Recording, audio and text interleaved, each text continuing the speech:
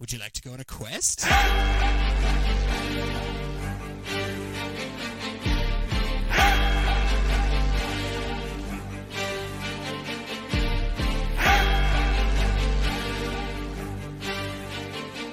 Hello and welcome to Quest Me.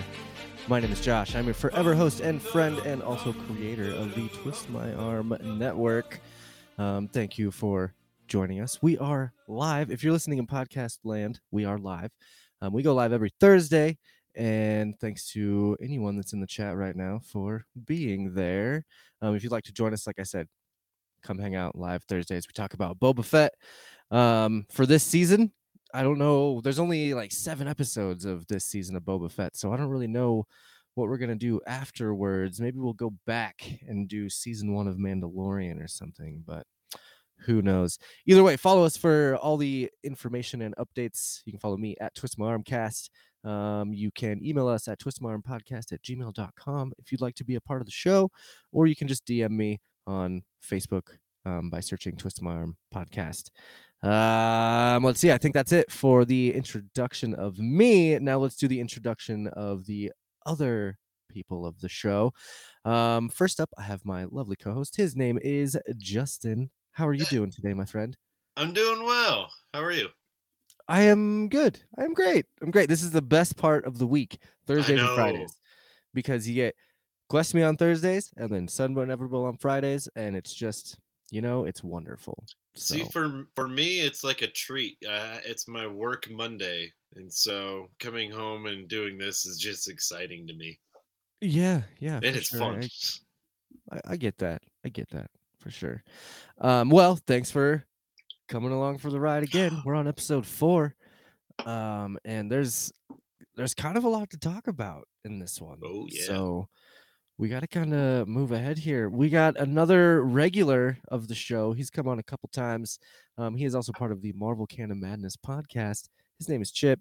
How are you doing today, my friend? Oh, look at that. You look fancy over there. That's a I got lot a new of camera figurines. set up. It lets you really appreciate how many toys I have. It's pretty glorious. Yeah. I know. Yeah, look at you. I'm doing marvelously. I see what you did funny. Was that a Yeah. fun? Like Well, that, excellent. Sarah. I like that. But Yeah, I'm doing well. It's kind of impromptu. I just wanted to test my camera, but I guess I can talk about some Boba Fett. I know he hits me up. He's like, "Hey, can I just jump in the stream real quick and test my camera?" And I'm like, "And talk about Boba Fett?" I guess. Well, thanks for coming on such short notice. Literally 10 minutes ago, he decided to be on the show. So thanks for coming and joining for this episode because it's going to be a lot of fun. Now, we have a really special guest, first timer to the show, longtime listener of Twist My Arm shows. He's been in a lot of different live chats for Quest Me, for mostly Sudden But Inevitable. And I've seen him popping around in the Marvel Canon Madness a couple times. His name is Sincera, and he's not this handsome. But well, that's Nathan Fillion. I had to break out some realize. toys to compete. I mean, I think that one. I bet Jesse would say that one toy that you have in your camera trumps every other figure that Chip has in his background. I've got the whole crew up. I've got the whole crew up top. I can't bring them all. I can't bring them all down here.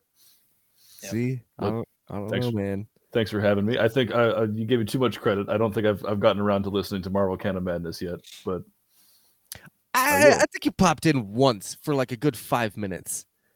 then I think it was one that maybe Jesse was in. I don't know. Maybe not.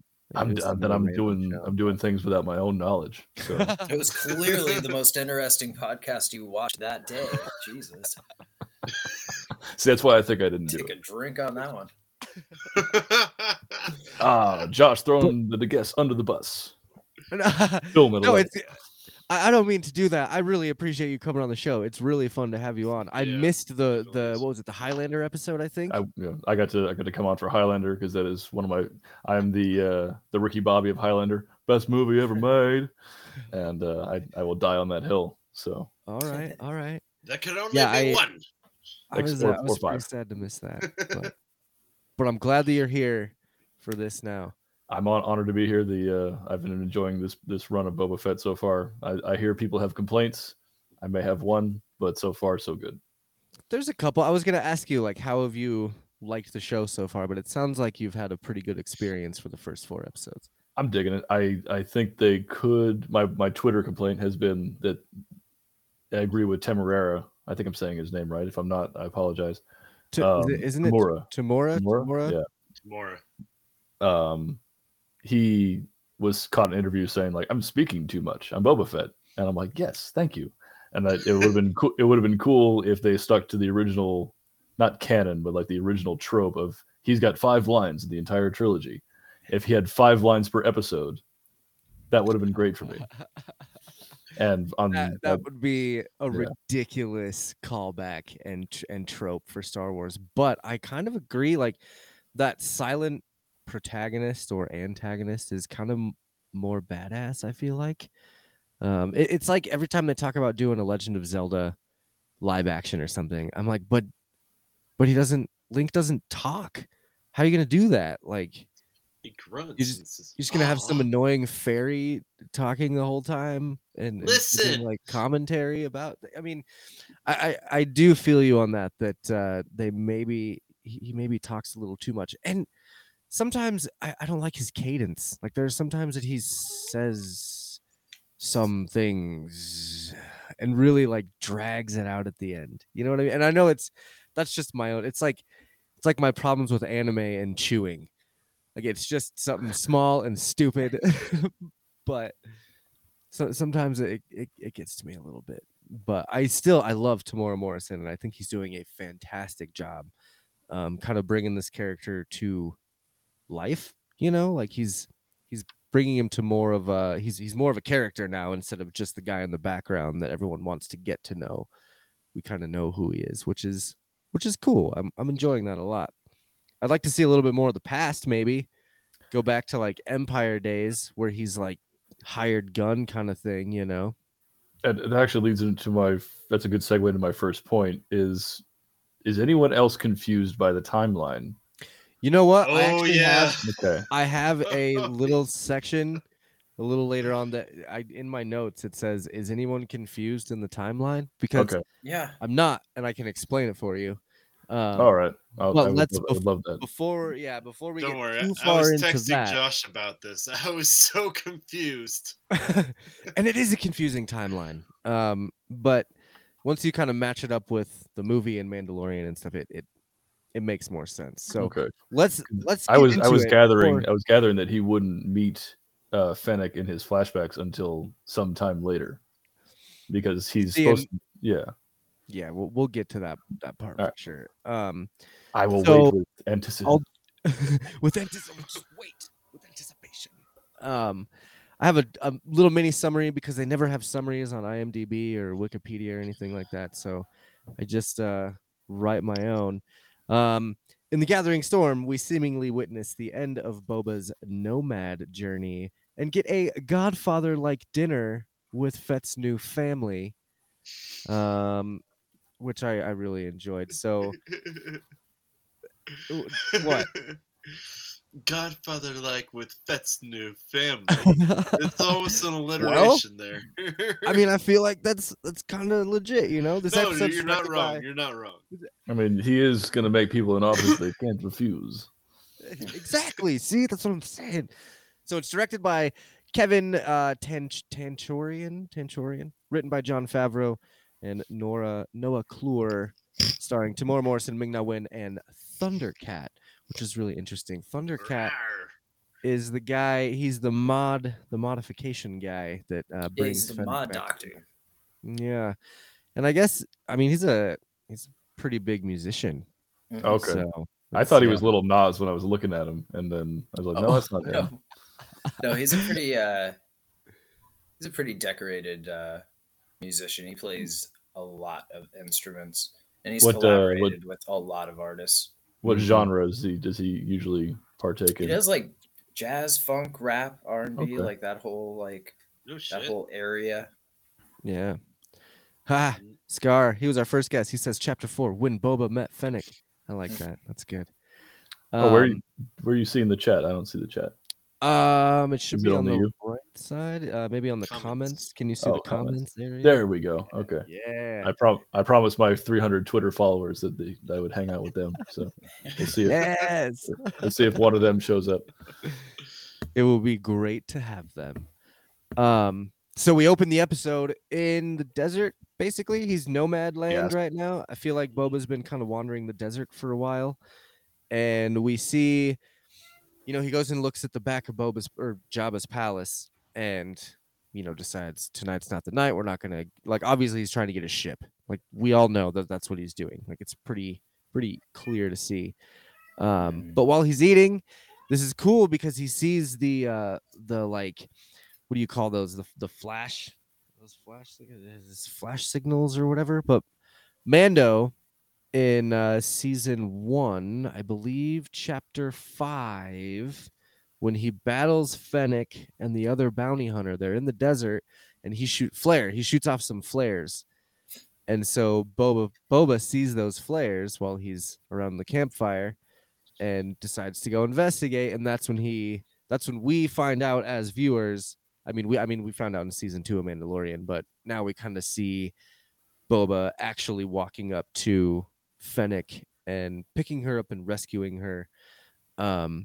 What did you guys think about that? I mean, for one, they edited the scene a little bit. The spur sounds that they had in Mandalorian are not nearly as loud, and although they did have the same kind of shots, they changed a couple things up. What did you guys think about not only him saving her, but then the way he saved her, and then I got some more questions after that. Like we'll go into the mod boss, we'll call him. Like what did you guys think of that whole scenario? Basically, start with Chip. You've been quiet. That was crazy. Like I feel like what an extreme way to go about saving her. Like, was she in that bad of shape? Like he turned her into half a droid.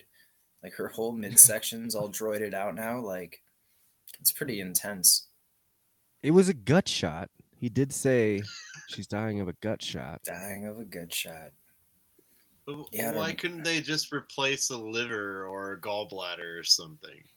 I feel like he did. I feel like he replaced all of it. I think we have to suspend a little disbelief that people are not going to watch this and go, oh, it's a laser blast. It cauterized everything as it went through her. It's like we have to imagine that it was a bullet and it has the same effects of a bullet because that's the audience that's watching it. We don't have laser pistols yet. Yeah. So you have to imagine that she was shot by a high caliber round, say, just based on what happened to her, I'd say a 45. Well, I think she was shot really. It was really close that the guy shot her, like really, really close. Mm-hmm. And it was a pretty high-powered blaster, I feel like, but it was still a laser blaster. Yeah, so, but I mean, it should still cauterize as it goes through, and she shouldn't have been in such bad a shape that Chip pointed out that now she's half droid. It's like, okay, well, let's be honest, banthas don't move very fast, so it probably took Boba Fett like 8 hours to get to her. Like, come on. She's decompensated over time. Yeah. Well, I don't know. I just feel like the banthas are not the smartest way of travel. They're just so slow. Maybe I also think faster off screen, but maybe I don't think he had a lot of options, and the fact that he had a random modification mechanic in the middle of the desert, like, all right, you'll do. Yeah. I think the banthas are like camels here. They're more efficient on the sand as opposed to horses. Okay. All right. I could see it. But yeah, I was thinking of like watching the episode again and seeing the whole like surgery take place. It was kind of gross, like kind of gruesome. Like he basically made a whole, it looks like for reference, Krang from Turtles. Yeah. Kind of looks like that kind of midsection, but instead of a big brain, it's just a bunch of machinery, It's kind of like, and you see it start pumping the blood and stuff. Like you can see where the skin is like molded onto the metal, and like it's pretty gruesome, and it like there are times where I think that I want to change some of my body parts into robotic parts, but like that's rough. Well, Josh, when was the last time that you saw the original Terminator? It's 'Cause- been a minute, but I 'cause do. that- Yeah, That's I the know. It's true. The pulling of the skin and and that always freaked me out too, man. Yeah. But, Although I'll tell you, that scene inspired me to learn how to do stitches on myself. So save okay. me some money. Yeah. It's just skin sewing. You're all right. For reference to anyone listening in podcast land, I was a combat medic in the Navy. So Oh, that makes sense. You also, I hear you were also an extra in one of my favorite shows, Community. before that, but yes, Oh, okay. Really? What? Sweet. What episode? What? I'm so I'm- obsessed with Community. Like I'm that's pretty prominent in season 1. If you look for the kid with the red backpack with the Misfits patch on it, that's me. bruh. I'm Um, watching right now. All right, that's season 1. Also in the debate episode when the guy Yeah. goes flying in the wheelchair. There's a part where he does that, and then he goes, "He hates me, yet he caught me. Man is good." And his school does this big cheer, and then it cuts to the Greendale side, and you see me just go. And so again, podcast people, I'm giving the finger to the crowd that's cheering. The That's funny part great. to me is that I was just flipping someone off. I didn't know I was being filmed. This kid was getting really into it and like saying like, you know, City College rocks, Greendale sucks, and I was just like, dude, like you're way too into this. And then I'm watching my the episode, goodness. and there it is. Like, oh, they must have missed my finger. Interesting. And then, That's Oh my great. goodness. well, then my cousins were big fans of what I was doing, even though I didn't have I was just an extra. But they were like, "Hey, look, we saw you on TV," and they put me on their giant screen, and my finger's a foot long. Like, all right, they didn't miss that. That's Cool. clutch. So Yeah, that is cool. And I did not mean to diminish the medic aspect, because that is also very How long you were a medic? if I did 5 years, Okay. How much? I mean, I guess I can't really ask you that, but did you sew up a lot of people? I couldn't. do did. it. I couldn't do it. I did. God, no way. So, I'm but myself first, because I took Firefly seriously. Like, your surgeon gets to cut on, but you never been cut on. I didn't do this to myself. It happened, and then I happened to sew myself up. So, What That's branch? hardcore. Navy, Nice. attached to the Marine Corps. You're a corpsman. Thank you. And- A lot of people don't even know what that is, but when people do, it makes it a lot easier. I'm a medic here in Denver, Excellent. so I get it. That's rough. Yeah, I really I respect the shit out of you guys, because there's no way I could do that. Like, no way. I would throw up the second, I almost pass out when I poke my finger with a pencil. I couldn't. Like, there's no way. Yeah, dude. So back to fake surgery and Fake surgery. things. I really liked, and this is such a fun callback. I think it's a callback to A New Hope, when he comes in and he says to Boba Fett, the mod boss, that's what I'm calling him. He says to Boba Fett, "Aren't you a little old to be here?" Oh, I didn't even catch that. That's such a callback to, "Aren't you a little short to be a stormtrooper?" Like, but Yeah. in Tatooine language, like I thought that was just a really fun little, like, Boba Fett kind of callback, But I love also, those. You're fun. what, Justin? I did not catch that at all. Mm-mm. I didn't get it while watching the 3 times that I did. Good I eye, don't Josh. know. Good eye. I was thinking that was just people are commenting. I see it all the time. Like, hey, wasn't Boba a kid and Fennec was just like an adult in Bad Batch? So why is he so much older than she is? I'm like, guys, Whoa. it's okay. Okay.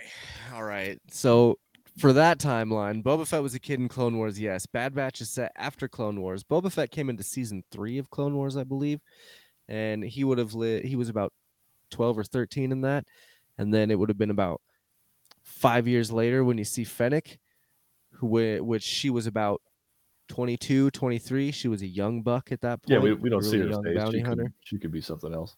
Right. She was really young.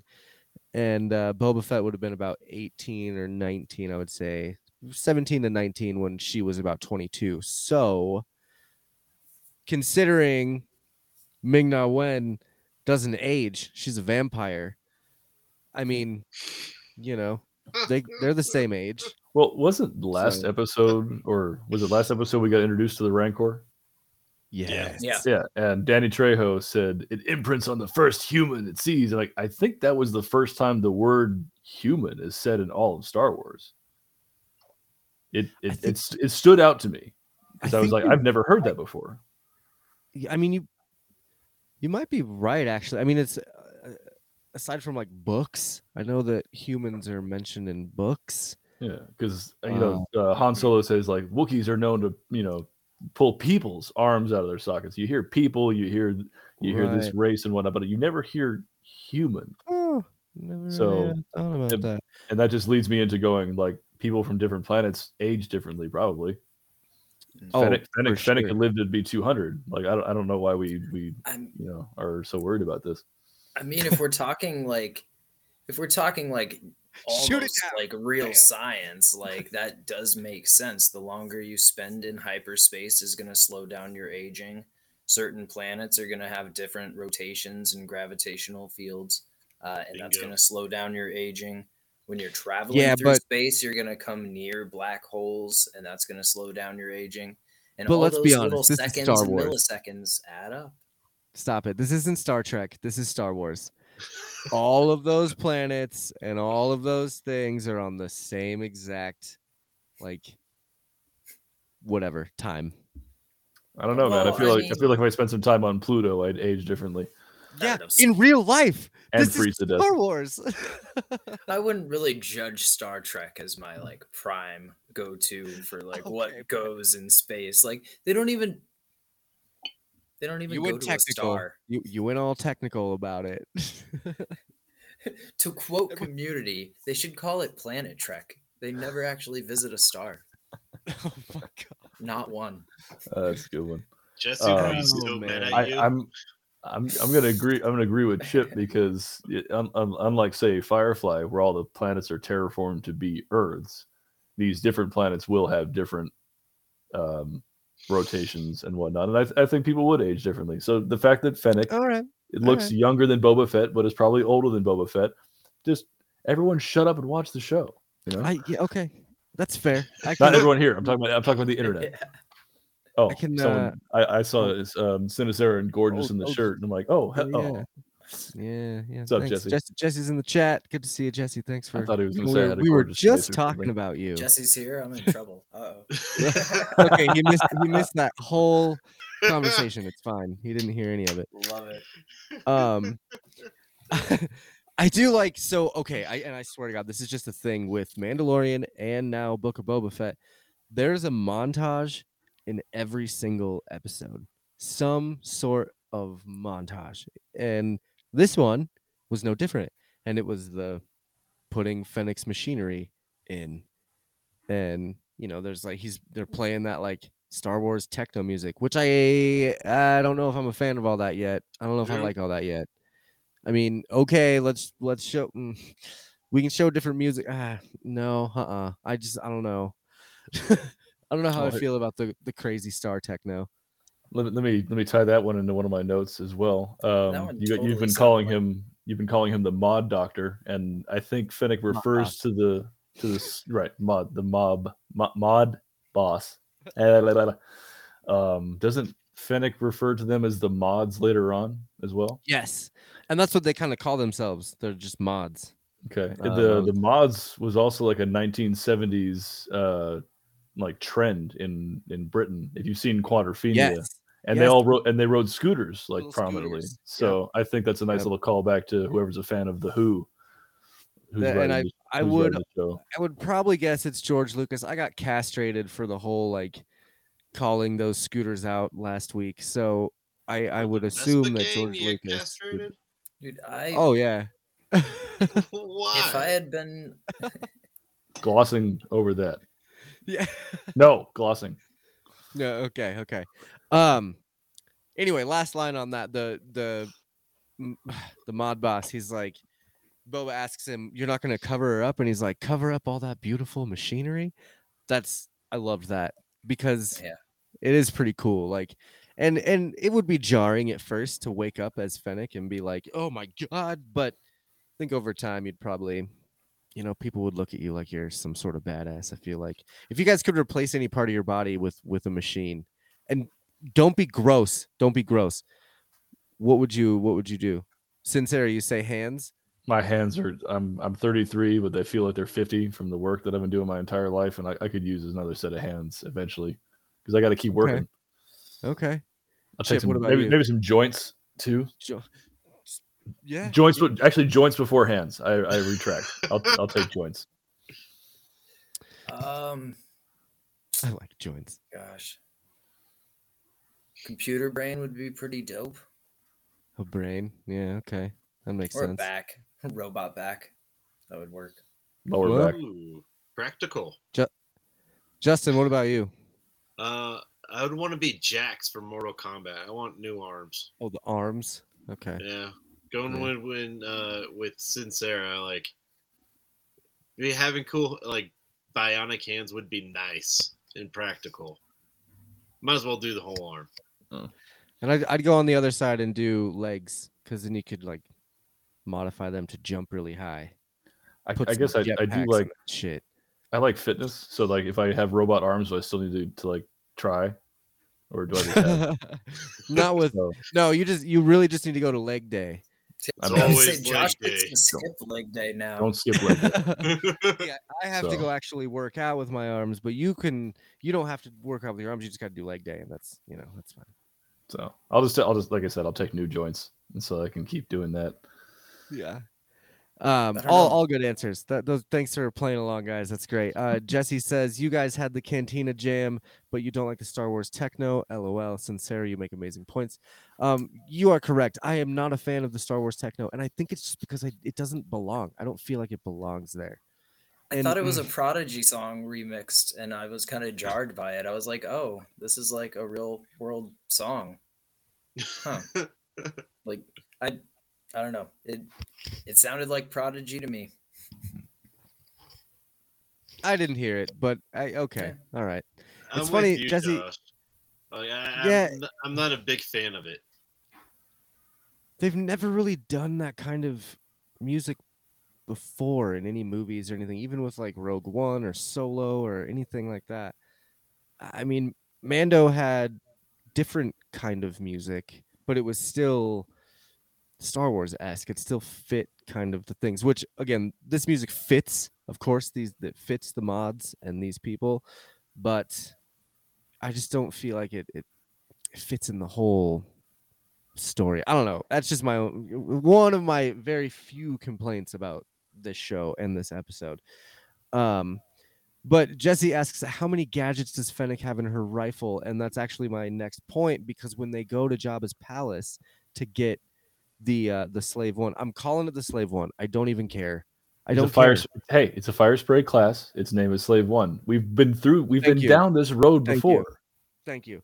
Why And is everyone freaking out? Everyone's trying to change it up. They're trying to get rid of PC the Slave culture. One name or whatever, but like I'm still calling it the Slave One. They can call it the Fire class all they want, which I thought was strikingly similar to the Firefly class. It's Somebody's a fan. it's very close. Yeah, it's all of your guys' fault too, by the way. Oh no, you mean never mind. Let's see. Chip says, or Jesse says, good call, Chip. So you feel the sound of it was inconsistent with the setting? Yes, I would agree with Chip if that's what he's saying. I felt, yeah, a little bit. Like it felt jarring having like an actual, like, because to me it started playing and I like recognized it as Prodigy, and so I was like, oh, it's kind of weird having like a actual song here. Like it definitely sounded different and remixed, but like if you go back and watch the modification scene and listen to that song, it's that very like distinct like that whole Trisket. But like, yeah. That whole And I was just like, huh, that's weird. Weird choice.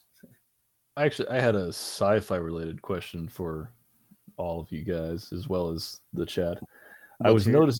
what got I was especially after listening to Twist My Arm and measuring the score. A lot of sci-fi has a lot of keyboard based music, especially when it comes to like rock and roll. Like they use a lot of Deep Purple themes or what's that other one? Oh, it's my mind is jumping around. Like not Patriot Red. That'll come to me anyway. But to me, I think they use a lot of keyboard rock because anyone piloting a ship kind of looks like this while they're piloting the ship. Very few actually have a steering wheel, so it kind of fits with if we're gonna ride through space, like we're gonna jam on some keyboard, and yeah. So I think that works out really well. What song am I thinking of? Jesse agrees with you. Keyboards and synth are key to sci-fi. Now, I would agree with that, but again, these keyboards and synth were just too much. It was too much. It was too, like, what's the dubsteppy for me? Too I don't know. I don't know what it is, and I don't want to hear what you have to say. That's all I'm gonna say, because I'm moving on to Fennec's gadgets, which my first one is awesome because it's a mini mall. I'm calling it the mini mall because it's like Darth Maul's little like tracker that she sends through, but it's really tiny and it kind of looks like a thermal detonator, but it also flies and gathers all the information. And I thought that was really, really cool. That was probably my favorite Fennec gadget. Did you guys have a favorite Fennec gadget? That Justin? one, because I want it. Okay. Justin? Sorry, I jumped ahead. Not really. I just like how it's a cool big ass rifle that she uses at close range. It looks like a sniper from a distance, and she uses it. But like in this episode, you see her like just shoot from the hip and get him straight in the chest or head. Oh, I'm just talking about her gadgets. So she's got her sniper that has her knives in it. She's got her thermal, her mini maul, and then she's got her like her thermal bolt cutters that she cuts open the storm drain with or whatever. Do you not have a knife in your sniper rifle, Josh? I mean, I'm currently carving it into the. I don't have a gun. What? Me? No way. But yeah, I really liked the mini mall, but I really like how she utilized her little like thermite cutter. The Intrepid DM has entered the chat. Oh no. And Phil has also entered the chat. Hello, Phil and Intrepid. I thought he was the Intrepid DM. Did I get it wrong? No. The Intrepid DM is Roy, who might show up eventually. I'm sorry, Phil. Phil, he was in Sunward Inevitable last week. He said I initially thought of the torture droid when I saw the mapper. Yeah. But I like the.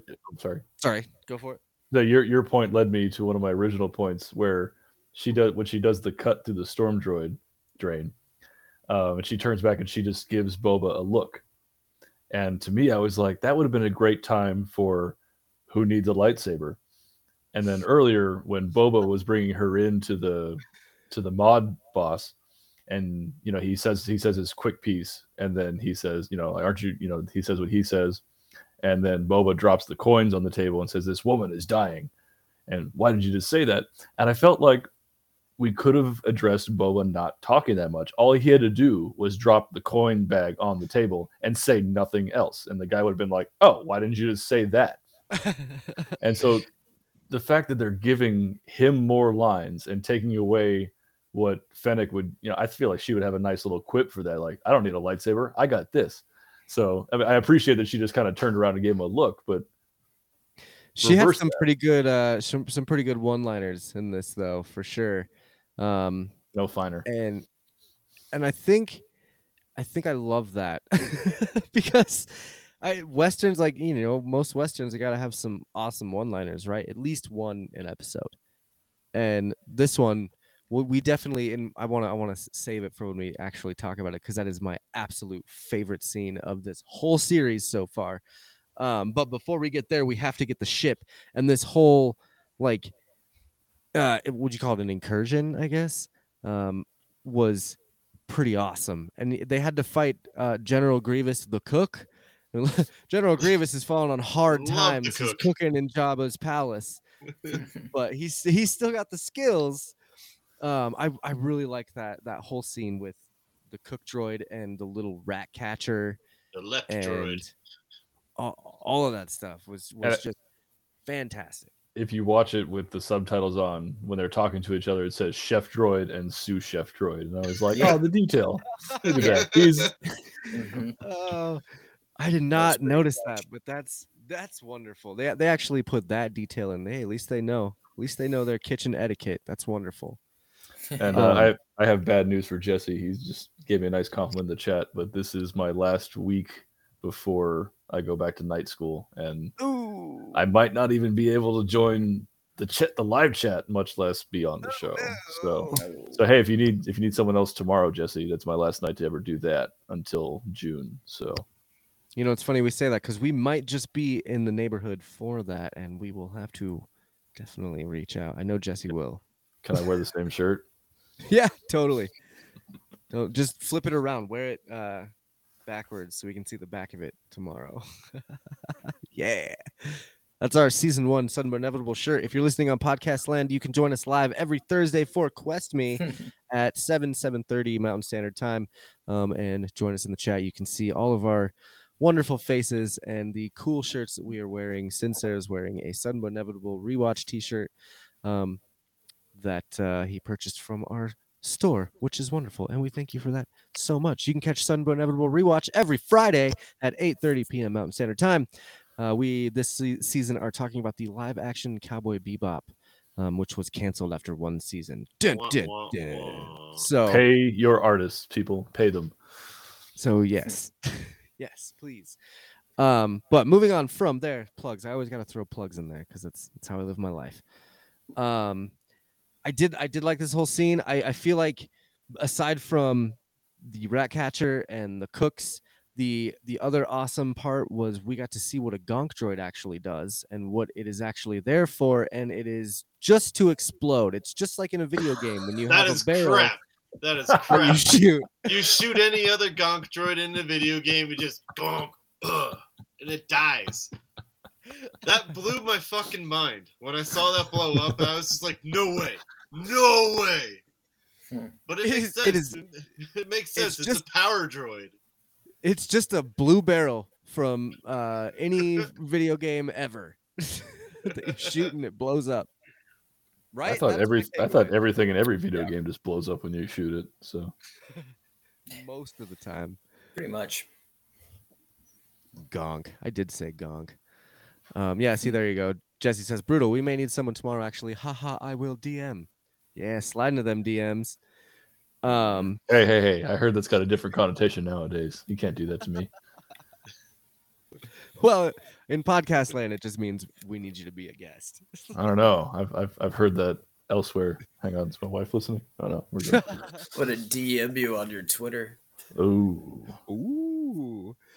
I loved watching the Slave One boot up in this scene, and I loved watching Boba Fett trying to get used to it again. You know, you could tell that he hadn't flown in a while, and it was magical. I thought that it was kind of a good, I don't know, like a good get familiar with your ship again scene. You know what I mean?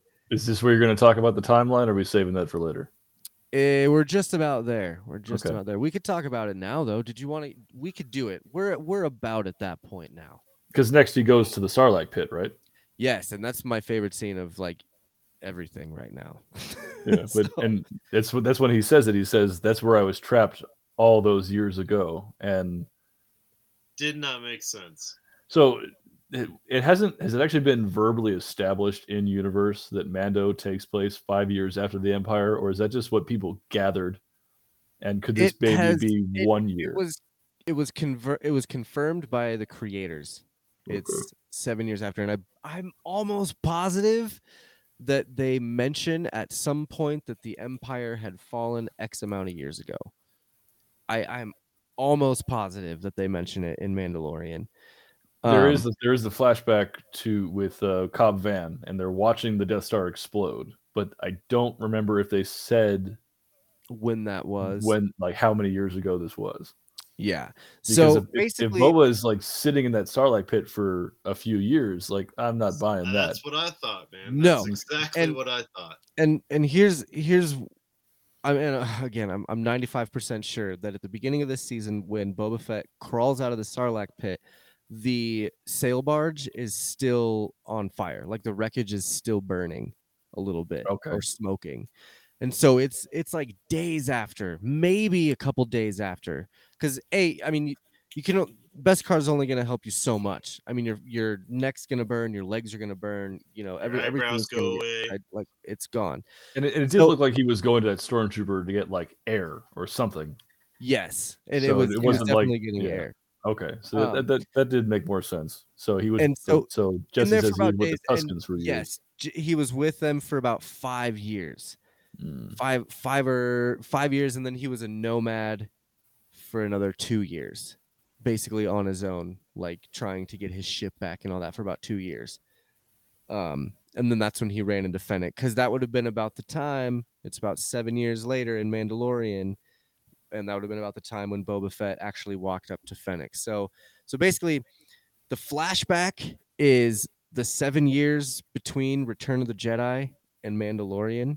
And then anything after the flashback is set directly after season 2 of Mandalorian, which would have been, I think, 2 years, maybe. I'm not positive. Because when I saw the promo for the episode, I was like, really? I honestly thought they would show him walking up to Fennec as like almost the penultimate season or something like it would happen way down the line, and we'd have a whole 5 years of what Boba did in the desert. But I guess there's just not much to do in a desert.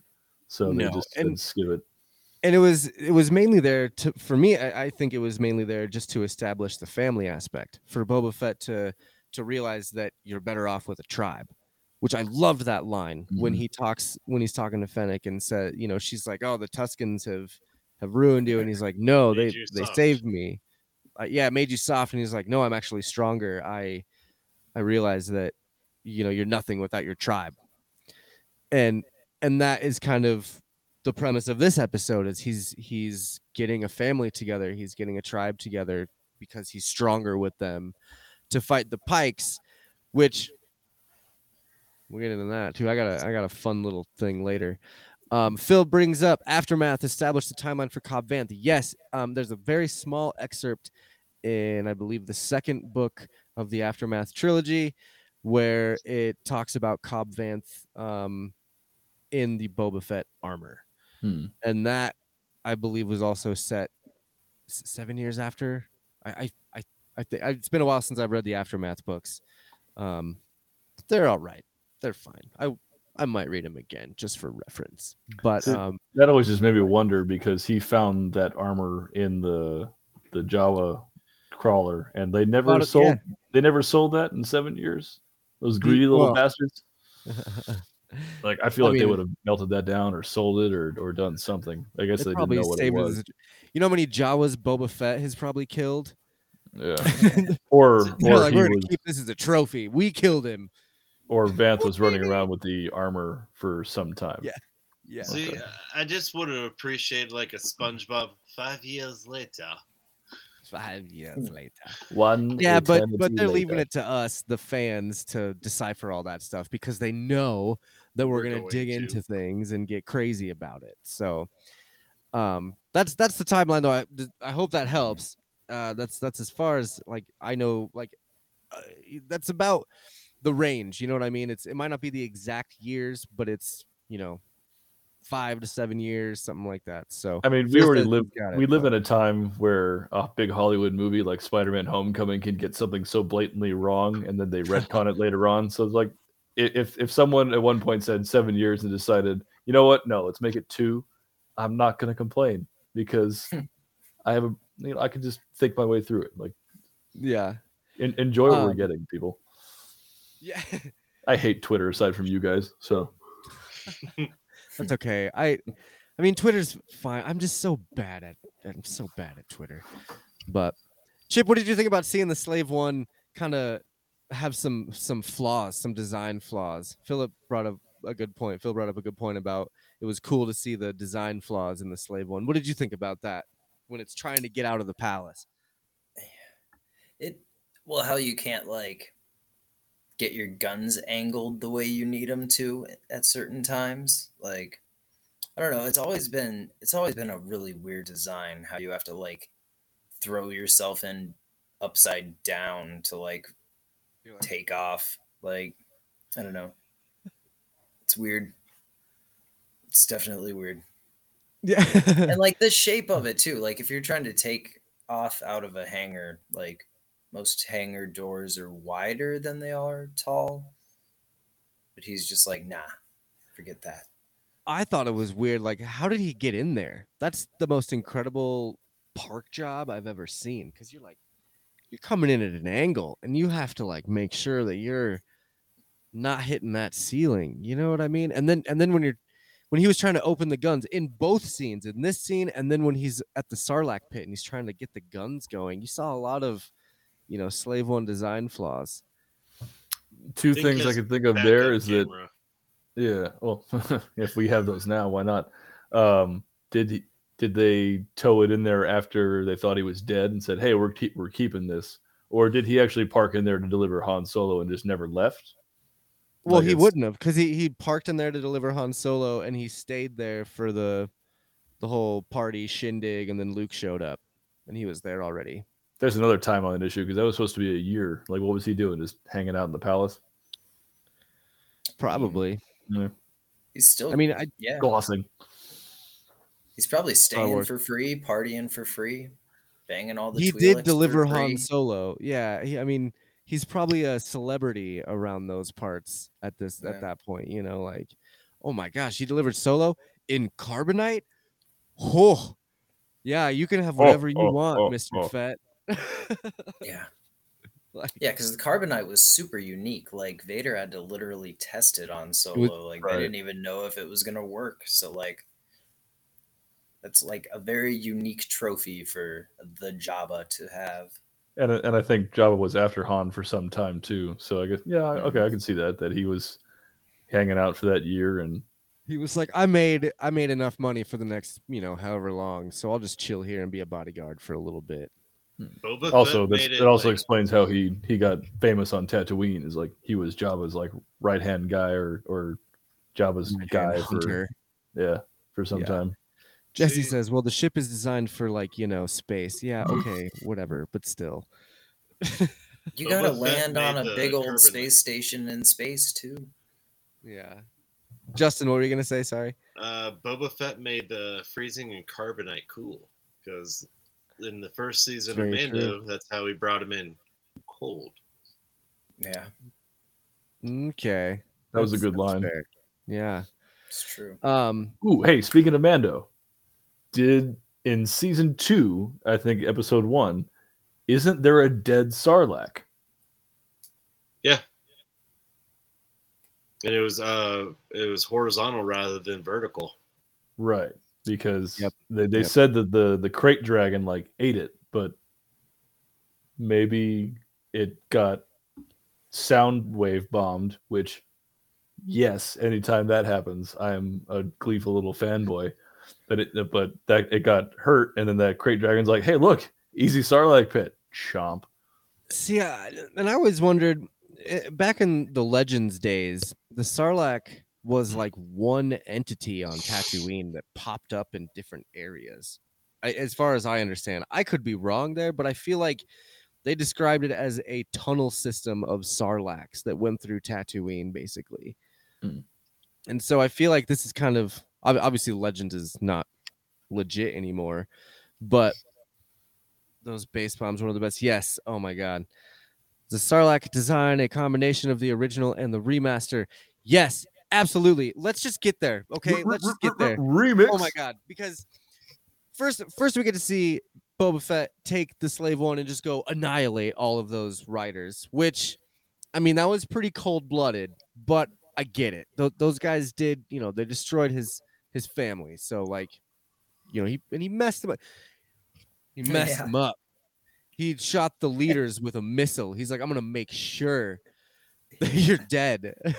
He sprayed fire on them. Yeah. Well, one thing I got to say I appreciate about that is that westerns as a genre have often they've romanticized. We don't shoot anybody in the back, and I'm like, read a book. Everyone shot everyone in the back because that was the way to kill people. And Boba Fett is the guy who's like, yeah, I'll shoot people in the back. It's the smarter thing to do. I'm gonna come up behind these bikers and I'm gonna annihilate them in their weak spot. Duh. And didn't it kind of look like someone coming up behind a bunch of people on horses? Like, it was such a Western scene. Like, the horses, time for bed. The horses running through, like a big prairie or whatever, and like it's a big gang of horses, and then like a stagecoach pulls up real quick and just starts blasting everyone. Like, it's so Western. It's great. Like, I've said it forever, and I know like Jesse has said it too, but Mandalorian and Boba Fett now have been bringing the space Western back to Star Wars in a phenomenal way, and in a really fun way too. So I enjoy that. But sorry, Chip, it's funny. It made me think of a mafia movie. Because he just like rode up and did a drive-by and just like brah, brah, brah. I mean, the mafia is like a Western set in a city, like usually. So so he just like came up and drove by, little spray. Those like Jesse is correct. He is still Boba Goshed and/or Darn Fett, and he does disintegrate people constantly. And it's probably hard to get rid of that vengeful side of things. Those riders have no idea why that happened either. If they're any survivors, they have no idea why that happened. Like, they took out some random Tuskens, and all of a sudden, this fire spray just like descends from the sky, just like, like Jesus. They're like, what? Done. I'm just like, I don't know who we pissed off, but the Tuskens. You pissed off the Tuskens is who you pissed off. But they didn't know. Okay. Even if they saw the Slave One coming at them, they wouldn't have known why. They didn't know that Boba Fett was hanging out there. He wasn't Boba Fett yet. I feel like that's a pretty famous ship, though. And but no, they would have known it was him, but they didn't know why. That's true. That's true. Like, oh look, hey, is that Boba Fett coming at us? Yeah, I think it is. What did you do, Jerry? Who'd you piss off now? Yeah. Jesse asks, Sincere, did you see TRP Trip Kick in the credits? She's doing costumes on Fett and started on Mando. No, I did not. And I don't know who that is. Womp womp. To the Sarlacc pit, though. To the best scene of this entire series, I think. First of all, when they pull up that little like thing that he does where he tilts the Slave One. Oh. I should have muted. Oh well, I love you guys too. But he tilts the ship to look at the Sarlacc pit, and it's such a cool shot where he's like looking down, and he's like, "This is where I was all those years ago." And first of all, I was instantly reminded of Family Guy: Return of the Jedi when Brian is looking down at a butterfly in one of the chicken walkers, and he's like, "Pow!" and like shooting. It just, for whatever reason, it reminded me of that. And that's kind of what I thought he was going to do, was just start like, he already went after the bikers. Now he's just going to go spray this Sarlacc pit and destroy it. But no, it was much better than that. And we got a Jurassic Park style kind of scenario here. Yeah, like he gets really close to it. And then, man, okay. First, let me preface this with, when I was a kid, the Sarlacc pit terrified me. Like, for quicksand always scared me, and the Sarlacc pit was like quicksand times a million, and it always, like, before the remasters or the special editions, that thing scared me. Just that open mouth, And then being an 8-9-year-old kid that watches the special editions and they add the tentacles and the mouth that pops up and all that crazy shit, like, it was terrifying. And I really think that they did a wonderful job making it just as terrifying in this scene. Justin, what do you think? Were you like scared of this Sarlacc again, or were you just kind of like, it's the dumb face again? It was the dumb face again, man. At first I was so hoping that they got rid of it. They weren't going to bring back that whole mouth and chomper and everything, but then they did. But it caught me off guard. They brought it back in a cool way. It was more of a jump thrill than anything. Chip, do you have Yeah. anything? Because I have two things if you want to go first. I thought it was impressive that the tentacles held down a starship. Like he was like full reversing, and this thing's just holding it in place. That's pretty impressive. And then I thought he cut his way out of it and killed it. Like, I thought he had already killed that thing. I think he just got himself out of it. Because it's a giant he had slug already. thing. It could survive one little hole. Yeah, that's what I was thinking too. Like he Okay. just it's like a little bug that ate his way out, and he was good. I mean, because even looking at the Sarlacc, like there's a dead tentacle laying there too, and that's got to be the tentacle that Han shot to save Lando. It was just kind of there, and I feel like, and again, I feel like the Sarlacc is a lot bigger than anybody really realizes. Like it's. What? I think it was once a giant sea creature that adapted to the sands. Sand, yeah, like a tremor in a way, but like really long tremor, that kind of goes through the sand. But Sincere, you said you had 2 points. So first was when he approaches it and you see just the hole in the sand. I'm like, oh, cool. They retconned the special edition beak, and then when it came up, I was like, okay, like I like that. It retreated in because no one was hovering over it to feed it. Whereas when they showed up, it was like, hey, something's here. What you got? And so it made sense that it was like sleeping, because why not? And then my second point would be another push towards getting Twist My Arm to watch Briscoe County Jr. again, because it's a one season sci-fi western that was canceled, and that show had me terrified of quicksand as a kid. I thought quicksand was everywhere. Okay. Because this guy literally I think it's, I can't say. I've never seen that. Is that the one with Bruce Campbell? Bruce Campbell is a cowboy, Okay. and he's got a sidekick that's a doctor wizard that's inventing electricity and tasers and all kinds of crazy shit. Okay. But yeah, it's fantastic. There's a whole bunch of famous actors in it that are big today still.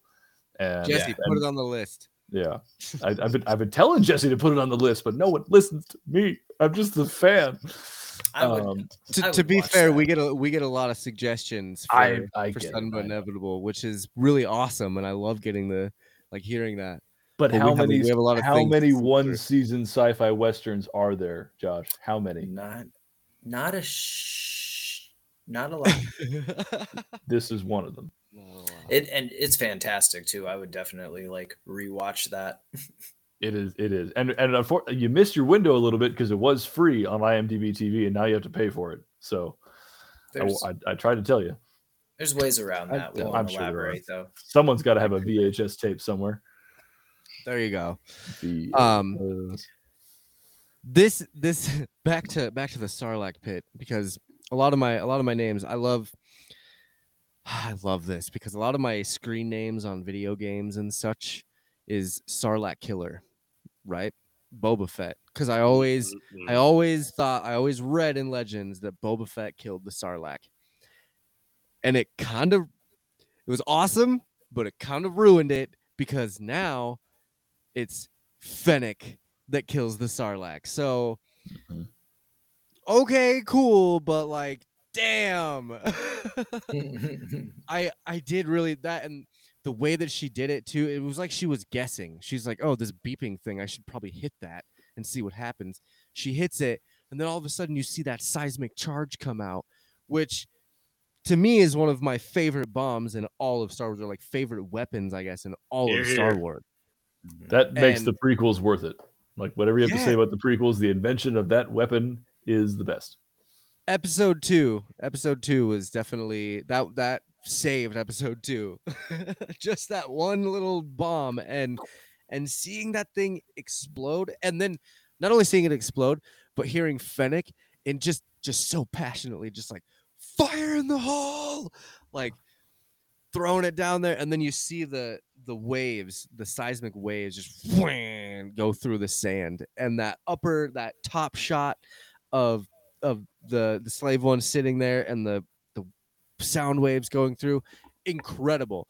What did you guys Don't think touch my of buttons. Were you surprised to see the seismic bomb come out, or were you more like, okay, typical, or more just ecstatic to see it again? Let's start with Sincera. I think it's going to be the new Mando flamethrower, where it was like once per episode we're using the Mando flamethrower. I think once per season we're going to get a base bomb, because when it happened last season on Mando, my friends and I, we all went, yes! Even before it even went off, it was like the trapdoor opened up. It was like, no, and then yeah, I can't even. I wish I could imitate it, but that's got to be a Fett specialty, right? Yeah. So the fact that, and it's especially to the point where Fennec knew what that button was.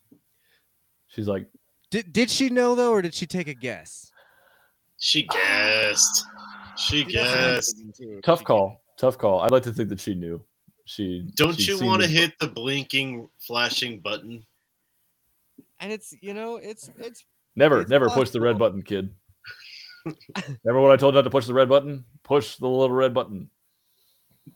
Oh, let's see. Men in Black deep cut. I might be able to find it. Well, while we're all waiting, Chip, what you got? Here we go. Seismic charges. Stand by. I just want to hear the sound. Come on.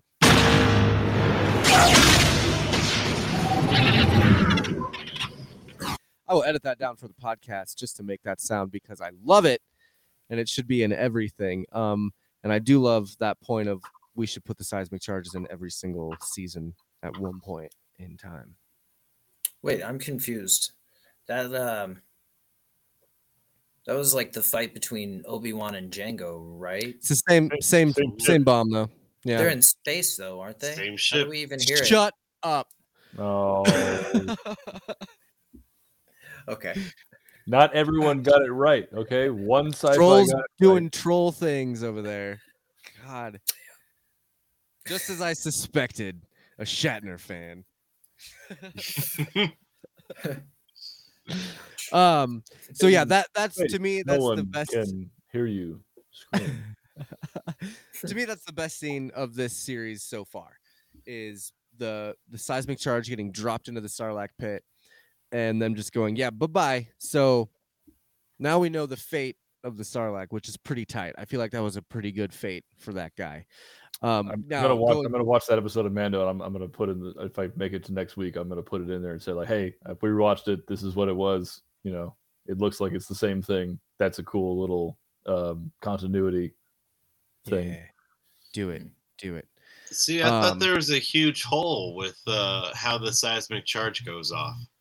Because we see in episode 2, it just decimates everything around it. And then the ship is point blank when it drops it into its mouth. No, the Why didn't Sarlacc the ship? swallows it. Mhm. Swallows But it. still, it's like, what, 50 feet away? When this thing destroys asteroids. Yeah, well, I feel like they probably had shields on the slave one, and I also feel like now hear me out, because I feel like the digestive tract of the Sarlacc goes down like this. It just goes straight like that. Because when Boba Fett comes out of the sand, out of the stomach or whatever, he's like 50 yards in like ahead, right? He's like 50 yards away from the actual Sarlacc pit. Okay. But it's still fairly close to the surface, so I feel like it goes away really quick, you know. So if he swallowed it and the charge didn't go off right away, because the charge obviously takes about, you would say, what, 5 seconds to go off, 10 seconds to go off, maybe, depending on something, whatever. It's also a creature in the sand that survives off like one happenstance meal like every couple of years, so it's got to be tougher than it looks. So absorbing a bomb blast, I could see that.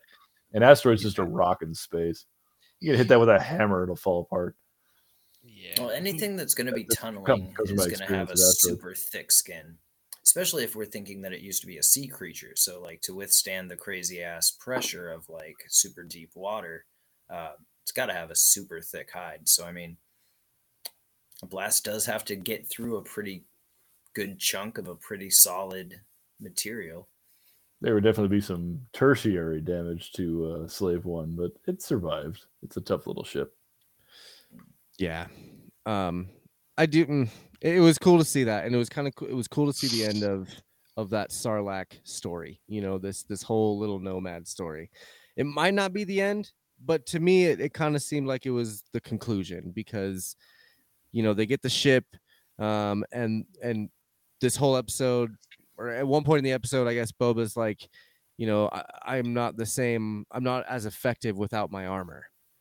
And so, you know, he gets his ship first.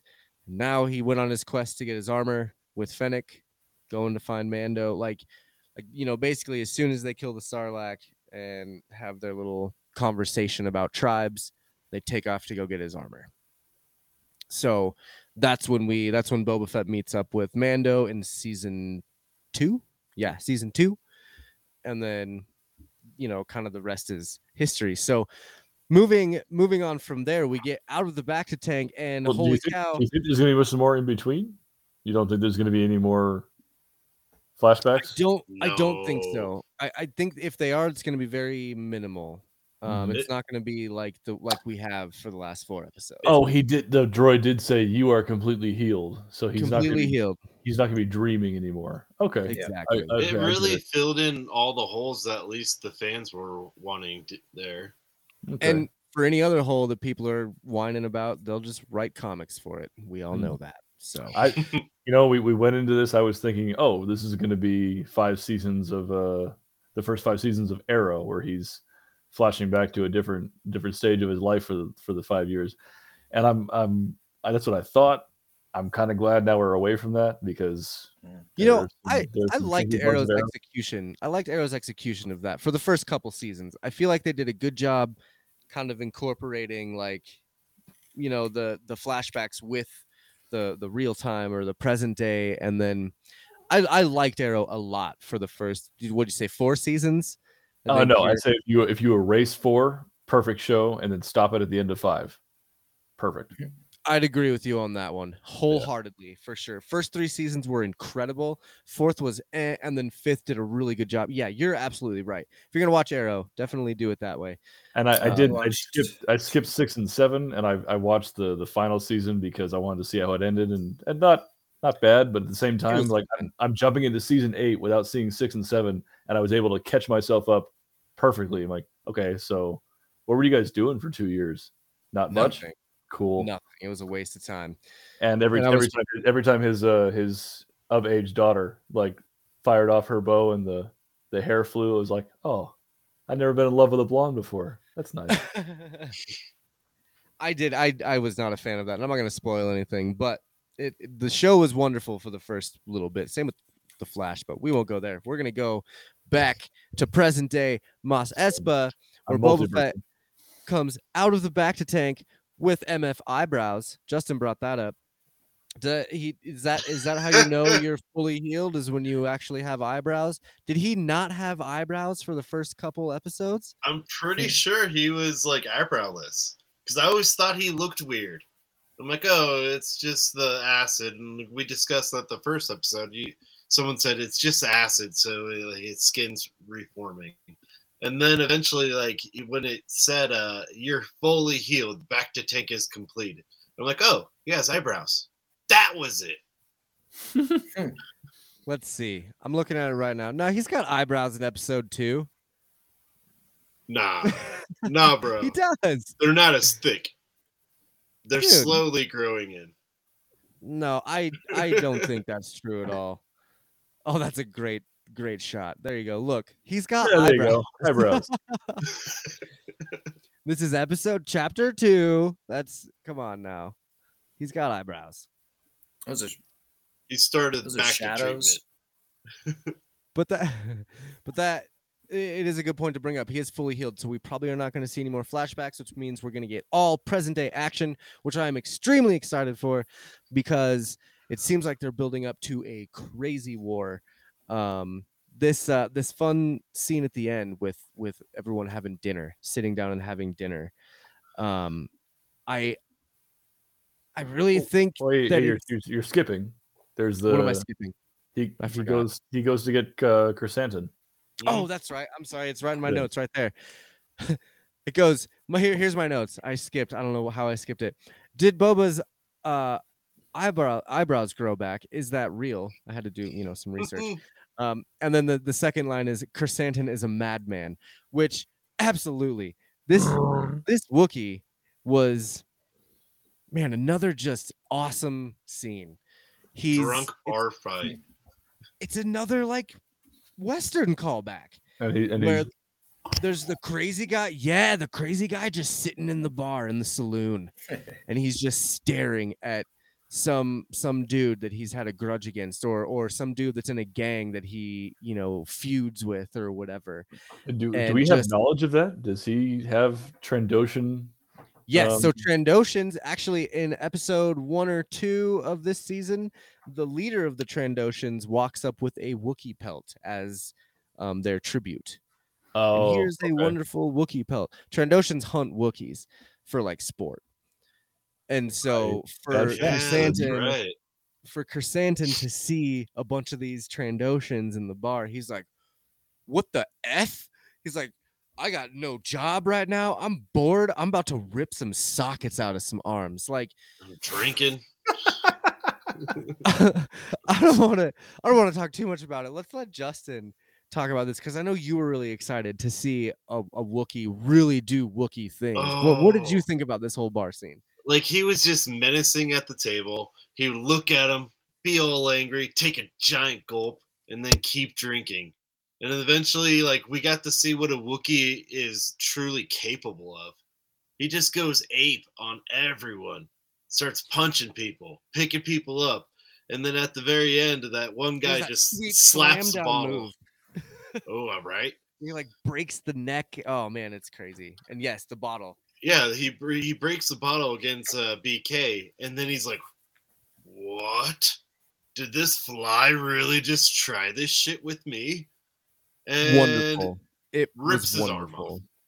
Yes, but before he rips his arm off, you have Garza coming in, the Twi'lek, and trying to like convince him not to. Like I thought she did a good job. And I feel like if this was Chewie or any of the Wookiees that we've really met in Star Wars, she probably would have talked him down a little bit. But this dude is a cold-blooded killer. He was a gladiator. Yeah. That killed people for sport. So like, and he just got paid probably a shit ton of money from the Hutts, So he's like a bar tab. You think I give a shit about a bar tab? Yeah, okay. And just rips that dude's arm off. Did he? You think he got paid because they turned him in as tribute? You think they just like kind of canceled that account? I think they probably paid him before. I think that they were already paying him, and he's Chrysanthemum. He's a fierce bounty hunter that most likely has money saved up, just like Boba Fett has money saved up, as he mentioned. Money is no problem or whatever. Like that I believe. I just didn't believe the Hutts paid him if they were gonna be like, no, we're gonna give you as a tribute. Fuck you. Yeah. we're fat slobs. We can do what we want. It's possible. Maybe Chrysanthemum's just really good with saving money, and the whatever the Hutts paid him before, he's still got some left over. That. I don't get that vibe from that kind of guy. He's not a very thrifty Wookiee. No, I mean, he paid for the right to not put the guy down. He's like, no, I came here to rip some sockets out of arms, and I'm gonna do it. I don't care how much it costs me. The whole reason I came here was to do that. And another sweet A New Hope reference there. The shoulder lying on the floor as the band just begins to play music again, as if nothing happened, was a sweet callback to the cantina scene when Obi-Wan cuts off the arm. Yeah. Max Greedo is like, this is just what I do now.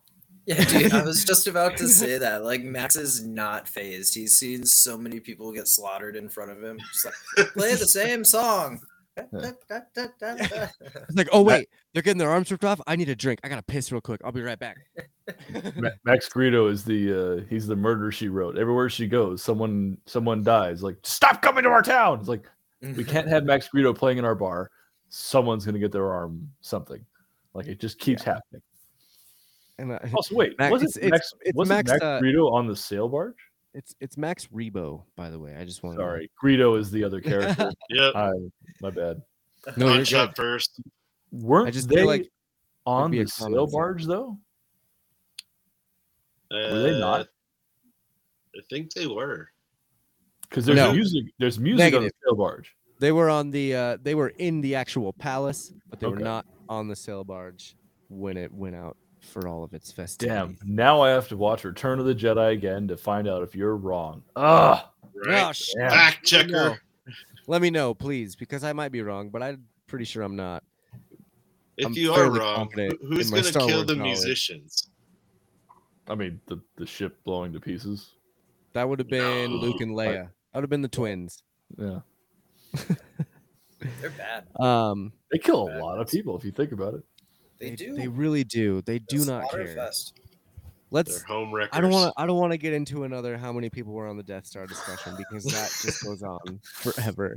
Guys, I gotta Um, tell you, I was supposed to be on the Death Star. No, man, you can't do that to yourself. I was supposed to be there. There was space traffic. Come on, man. You can't keep bringing yourself down like this. So Garza tries to stop the Wookiee from pulling out the sockets in the arms, but really and truly, he like Sincere was saying, he was there to fuck up some Trandoshans, and that's exactly what he did. And on his way out, Boba Fett's like, "Oh, that's tight. Hey, you look bored. Do you need a job?" Like, the wonderful Jennifer Beals, who makes a Twi'lek continue to look sexy. So that's oh, I know also it's something there. weird. Is that Jennifer I'm like, Beals? Wow. Yeah. I didn't realize that. It's funny. what do you guys think the job was? Because Kersantin wasn't at the dinner. Yeah, he was. Yeah. He's Really? standing right there. Yeah. Yeah, he was just standing Dang, there I looking missed that. menacingly. He's got They his even, big like, rifle. cut the and- camera to him once, yeah. just to show there. there. Oh, I guess I missed that. Lowering at everybody. I thought, I thought I examined that scene enough, but I did not apparently. Dang. Yeah. Fucking Well, I mean, he's Boba's new guy. Mhm. And so he's the new bodyguard then. See, my question was gonna be, what do you think the job was? And I feel like it was gonna be hunting the mayor. But if Could he's be. at dinner, then it's probably, oh no, there he is. Okay. Dang, he's like way in the corner there. It All still right, could all be. Like, I think they're all going to go hunt the mayor, but the job is you're on the team. You're in the tribe, I think is the job. He's Okay. Boba's new left hand. Fennec Okay. the right. Fennec's right. Okay, got it. Which So I think Fennec's is the also going brain. to come into play because I think muscle. the big maybe not this season, but the big next character to show up on Boba, if they do a next season of Boba, is going to be Bosk. And I'm pretty sure there's a Legends thing of Kersantin and Bosk having beef. So That that's would be tight. fun. That would be super tight, and I am all for that. Did you notice Phil Lamar played the Clatoonian boss? I did not. Yep, Mhm. yep. Oh, the dude who abides.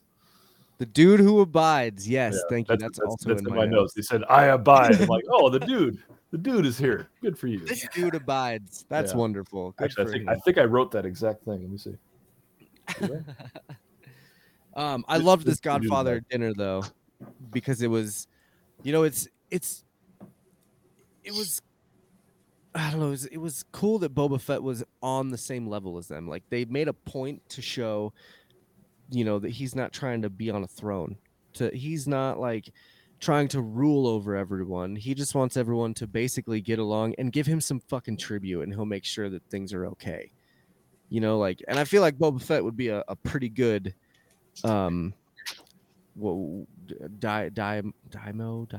daimyo. They make up words. Don't worry about it. No, that's That's an old Japanese samurai word. word. Shit. Yeah, it's like, yeah, dude. It's like way old. But I feel like he would do a good job protecting them from outside threats, you know. And I really like how he's trying to just be, like you said, a leader of the people with a freaking rancor. Boba Fett loves animals more than people, and He does. I He agree. absolutely does. Absolutely does. And that whole thing with what's to stop us from killing you, and then the rancor just popping up, like, yeah, Easy that's boy. what's stopping you, MF. Like, come on. Hmm.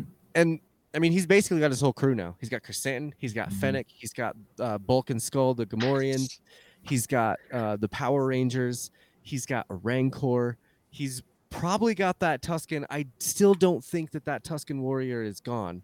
We did Mm-mm. not see her die. I think Nope. that she's out there somewhere, maybe. I mean, and there has to be, if he was really there for as long as you say, like the five-ish years, 3 years, whatever, there has to be legends of the man who joined the Tuscans. And Correct. so if he calls in the Eagles, you know, the Eagles are coming, the Tuscans are coming, like that's gonna be. Yes. Oh crap! Did I just make the prediction?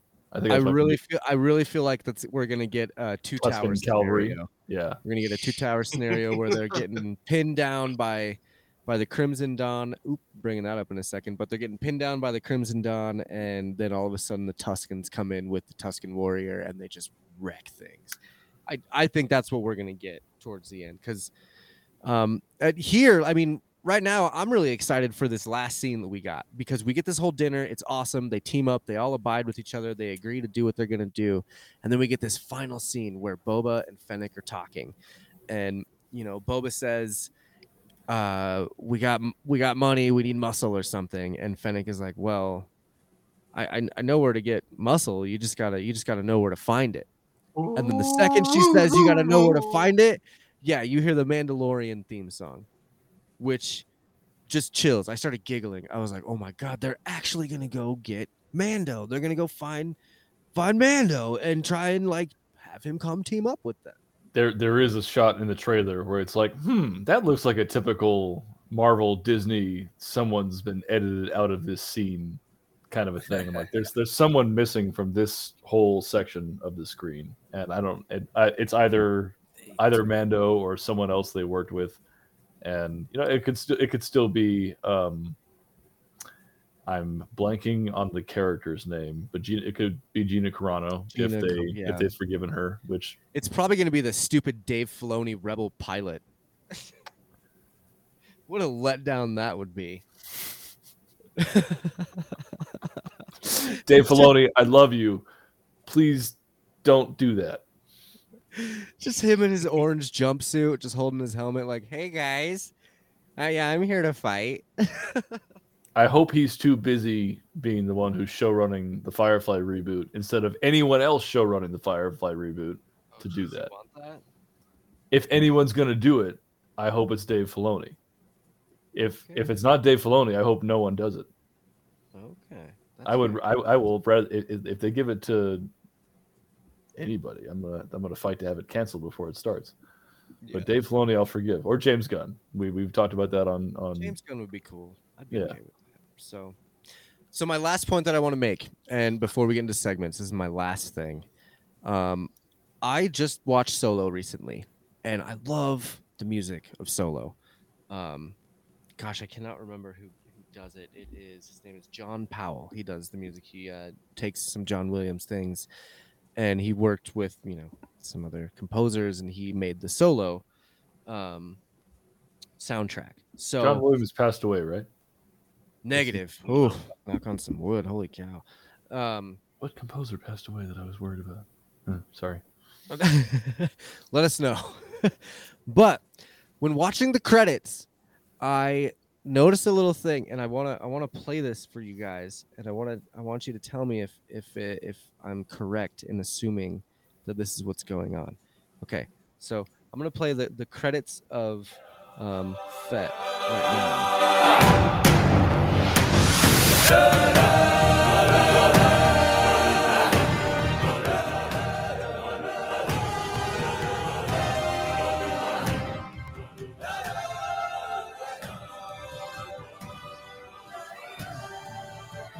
Psycho drums.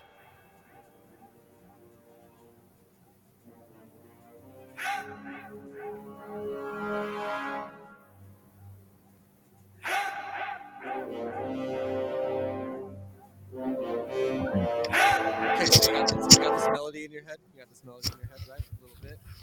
So now let me play you the Crimson. Let me play you the Crimson Dawn theme from Solo.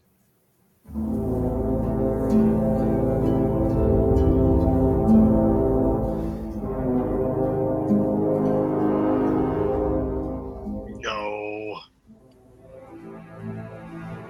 It has those exact same notes, the exact same keynotes that in this little excerpt at the end. This is at the very end of the credits. This is after all the portraits are done too. It's like when all the normal credits are popping up, and they have that tiny little Easter egg with those 3 little notes, and it's a little bit of a different rendition of it. But if you put those notes together side by side with both different songs, it is almost identical to the Crimson Dawn theme. I must say, as much as I love music, I am a poor audience for that. You need to call your friends over at Measuring the Score, who can be found on all podcast streaming services. I should hit them up. I'll make a little clip out of that and hit them up and see what they think. I didn't hear it. I just didn't hear it. They don't match. You don't think it's so? Close. It's very, very close. Well, when this podcast drops, probably Saturday or Sunday this weekend, I'll make sure to add that a little bit louder so you can hear the similarities. Okay. And you'll, I think you'll be fairly convinced, and because I am now completely convinced that this is the Crimson Dawn. The way that Fennec earlier in this episode said, you think the riders took out Tuskens? How did the riders take out Tuskens? And then, like, you think it's only the Pikes behind this? Like, she kind of asked some subtle little questions that really made me think there's, again, and I've been thinking this since episode 2, but kind of solidified my thoughts that we're going to see Kira, Emilia Clarke again, and the Crimson Dawn. I would like even if it's just like a Juan Carlo situation from Mandalorian where we see him at the very end, holding the dark saber. That would be for the end of Boba Fett, it's going to be Emilia Clarke coming out with the Crimson Dawn with Bossk or some cool shit like that. You know what I mean? I'd like her to show up because that was a good arc for her character, and I want to see more. I'm interested, especially now, to see what happened in the years. Because let's see, Solo is what, 5 years before the Battle of Yavin? Oh, way longer. Yeah. Yeah. I think it was 5 years after episode 3. Okay, so it's something early like on.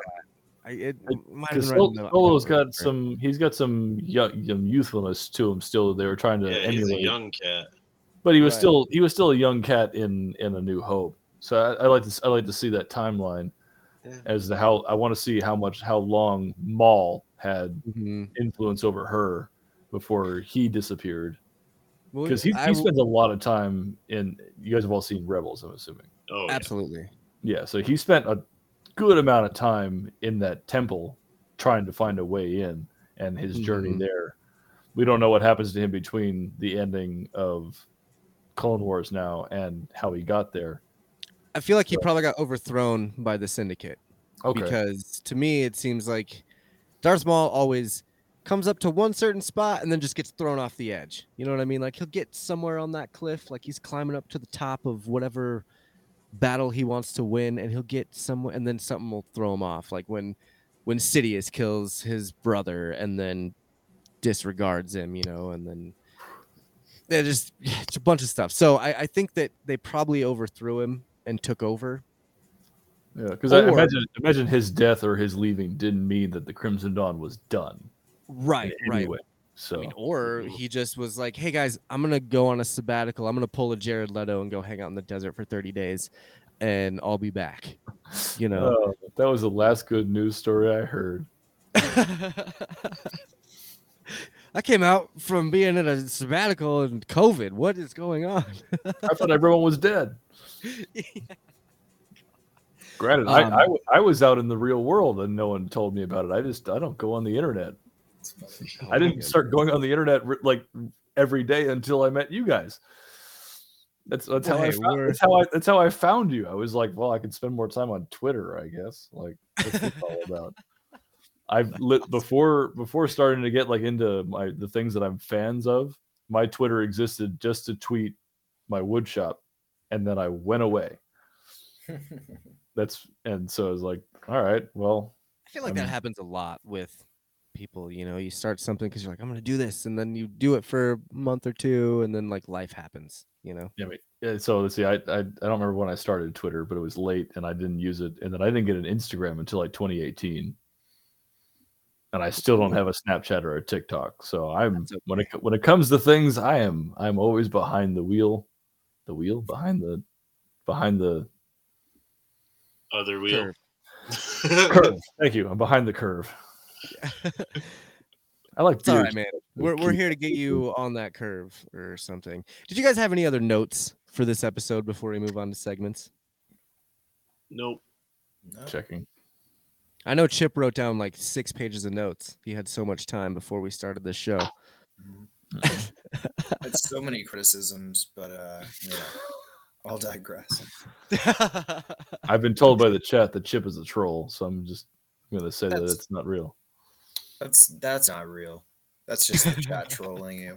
No, Harry Pater said that you were a troll, and wait, Sunbun Inevitable also did it as well.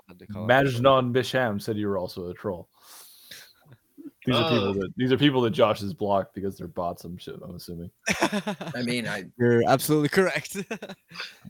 Yeah. But for the people that are not bots, thank you for being here in the live chat. We are live as per usual every Thursday for Quest Me, every Friday for Sunbun Inevitable. That's our main live time, and we're doing, I think, Mondays for Marvel Canon Madness now.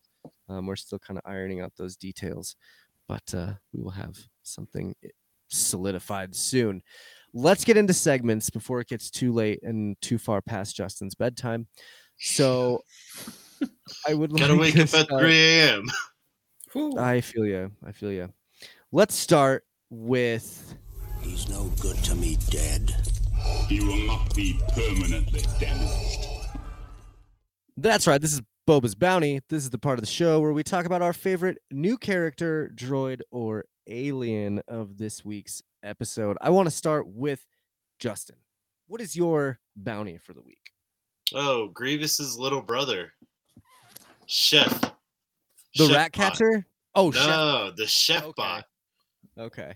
Like the whole time I see him just chopping everything up with 6 arms, and I'm like, oh, they're not going to. And then he just pops up and starts spinning them around. I'm like, yes, yes. And then hello there, General Fett. I was so excited for him and Boba to take do a little tango with each other, and then he goes out. Fennec just cuts his neck. Yep. That was cool. I mean, it was a cool death too, because she did, know, and she kind of looked at Boba like, "Come on, child's play. Let's go." What about you, Chip? What was your favorite? What was your bounty for the week? The rat catcher was pretty awesome. I enjoyed the rat catcher. Put him on a pretty good chase, and then when it got caught, it was just like off. That's funny. So what about you? That was the part where I feel like when I see people complain, like, "Oh, Boba's gone too soft." Like he did have a kind of a cartoon, Smokey and the Bandit like chase with the little robot around the kitchen. And I'm like, okay, but he's a little out of shape. Let him have trouble catching the rat bot. Well, I was thinking on that too. I was like, you guys are trying not to make a bunch of noise, and I understand shooting blasters is loud, but like throwing pots and pans, I feel is a lot louder. It's not quiet. Yeah. Sincera, what was your bounty for this week? They said the favorite new droid, or I mean, they could even go ship, alien. There weren't any new ships this round, though. I'm gonna go with. I did like the rat catcher because he came in with a net. It's like, but I did like this is the first episode or iteration of anything where we've seen the bantas have some kind of more emotion than just like it had a wagging tail. It was his big dog, and I'm a big dog guy. I'm a big animal guy, which is why I'm really happy that Boba Fett is an animal guy. But that was great, and it wagged its tail. It licked. It had a big it licked its lips with its giant tongue. It's like thirsty. Yeah, because usually that was that was kind of weird. I kept looking at the mouth, like every time it would open its mouth, I'm like, those are some giant lips. Like, those banthas are not the prettiest. Oh no. But no, I definitely enjoyed the connection he had with it. I think they could have cut Boba's lines. He just could have said "You're free" instead of "You're free to roam the Dune Sea." I'm like, Boba, you don't have to talk that much. Well, they could have just made him savage and just did an old Yeller with it. Been like, if you're not my bantha, you're nobody's bantha. Ooh, too far. He loves animals. He could have just let it go. Sincera, would you rather see Fennec and Boba sort of change roles? How like Fennec is always doing that like small head tilt and look with the camera, doesn't say too much, and have them sort of flip their lines. Yeah, I mean, I feel like they're already doing it because during the dinner she did do most of the talking, and I think they know what they want because that's what I picture was going to happen when I saw the little teaser at the end of Mando season 2 was that he was going to sit there in his helmet and do stereotypical Mandalorian, Witcher, fuck, like those kind of things, while she was and she was going to dictate, and they do seem to do that, but he's a little more articulate than like I already mentioned that earlier, saying that the 5 lines per episode, but when he's alone, like he can talk more, and he's talking to animals. This episode he's talking to Fennec and he's talking to animals, and people are complaining that he's talking too much. Like, well, but that's his really tight circle. Mm-hmm. But yeah, if he put on the helmet and did micro expressions with the helmet while she dictated the decrees of Daimyo Boba Fett, totally happy. And I feel like that could happen more because it seems like when he puts the helmet on, he doesn't really speak as much. I mean, when he went to the bar and saw the Wookiee, he just kind of looked at I can't remember her name, Garsa, and was just like, well, that didn't work, and then walked out. And that was my backup shot of the show is when the Trandoshan goes flying into the tree and he just kind of goes, this is exactly what I came here for. Cool. Yeah, he's like, I need someone like you. Well, but he was coming for Kersantin, and like, oh, good, he's showing me exactly what I needed to see. So I was expecting this. Awesome. Right. But hello, Roy. Thanks for joining us in the chat. Intrepid DM. There's the Intrepid DM. My bad. Be Mr. Roy over there. Roy, I gave your title to someone else earlier, and I apologize. To Phil, it's okay. It's okay. Flip Rider. We got Flip Rider, that's Phil, and then we got Intrepid DM, that's Roy. There's so many hashtags and @ signs and whatever. And so for me, I think my bounty this week, I don't think anyone picked it last week, and did anyone pick the Rancor last week? I'm pretty sure they did not. And that was going to be mine because the bond between the Rancor and Boba is very significant just by the one little scene that you see with that Rancor. Like, they just mention killing him and he's about to pop up out of that floor and annihilate those dudes. Like, that Rancor means business, and he's now taking place of the Bantha. Like, that's gonna be his new best friend. And I am so excited to see Boba Fett riding around on a Rancor while that thing just picks up Trandoshans and eats it like a freaking Tootsie Roll. It's gonna be sweet. So that's my pick. It was either him or Phil Lamar's character, the dude abides. I'm thinking the Rancor is going to be the Deus Ex Machina. Like something's going to come down, and it's going to be someone's got a gun to Boba's head, and he's just going to go and hit that button. Yeah, absolutely. And it's going to be sweet. Like I'm here for it, man. I'm here for all of that. I wasn't here for the episode when they do the whole "it's empty, you idiot." I was yeah. I was ready with whoever wrote that scene. I want to go give a hug. Yeah, because I mean, we talked about that. Like, I was like, "There's no way it was dead already," and I think a couple of other people in the show were like, "I thought it might have been there," and it's like it was a good little fake out for sure. I mean, is it dead? It just got kind of knocked out by that door. It's a tough. Oh no, it's dead. Creature. Yeah, I know. But when it was happening, I'm like, oh, are we gonna find out that it's not dead and it's angry? It's just got a big dent in its head. Mm-hmm. But great picks, guys, for Boba's Bounty. Let's move on to our second segment, which is always, well, not always, but it's this one.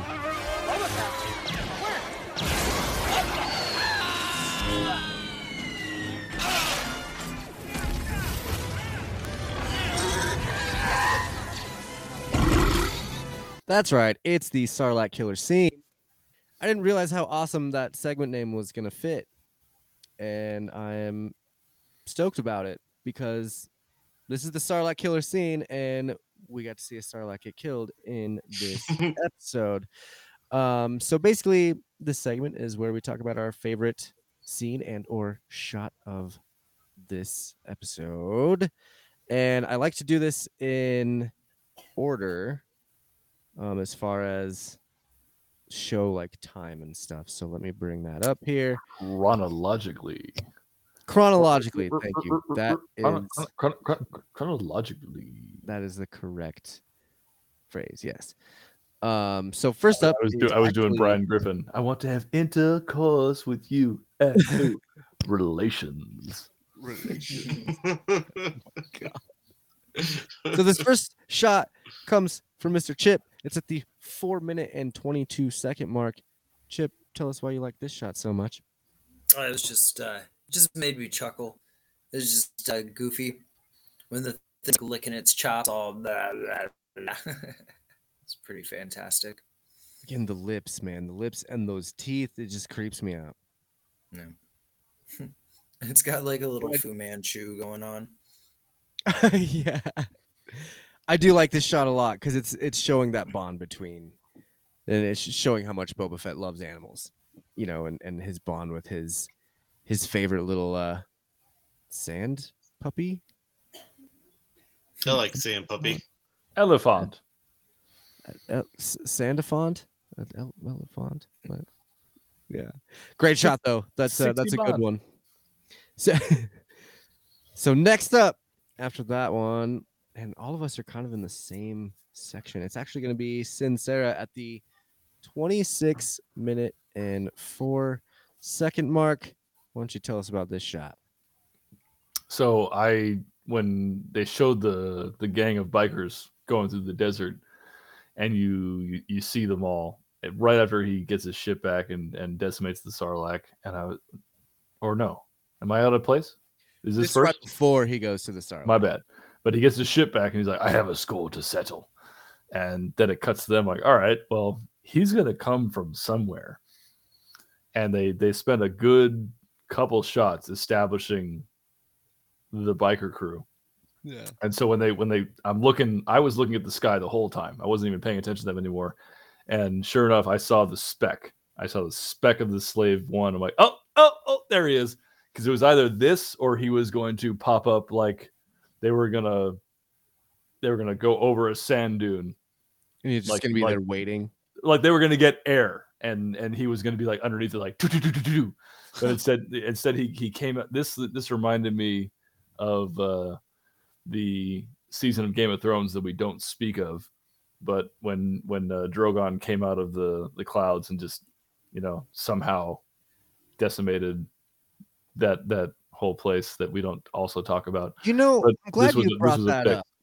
I'm glad you brought that up because I feel like this episode was very Game of Thronesy.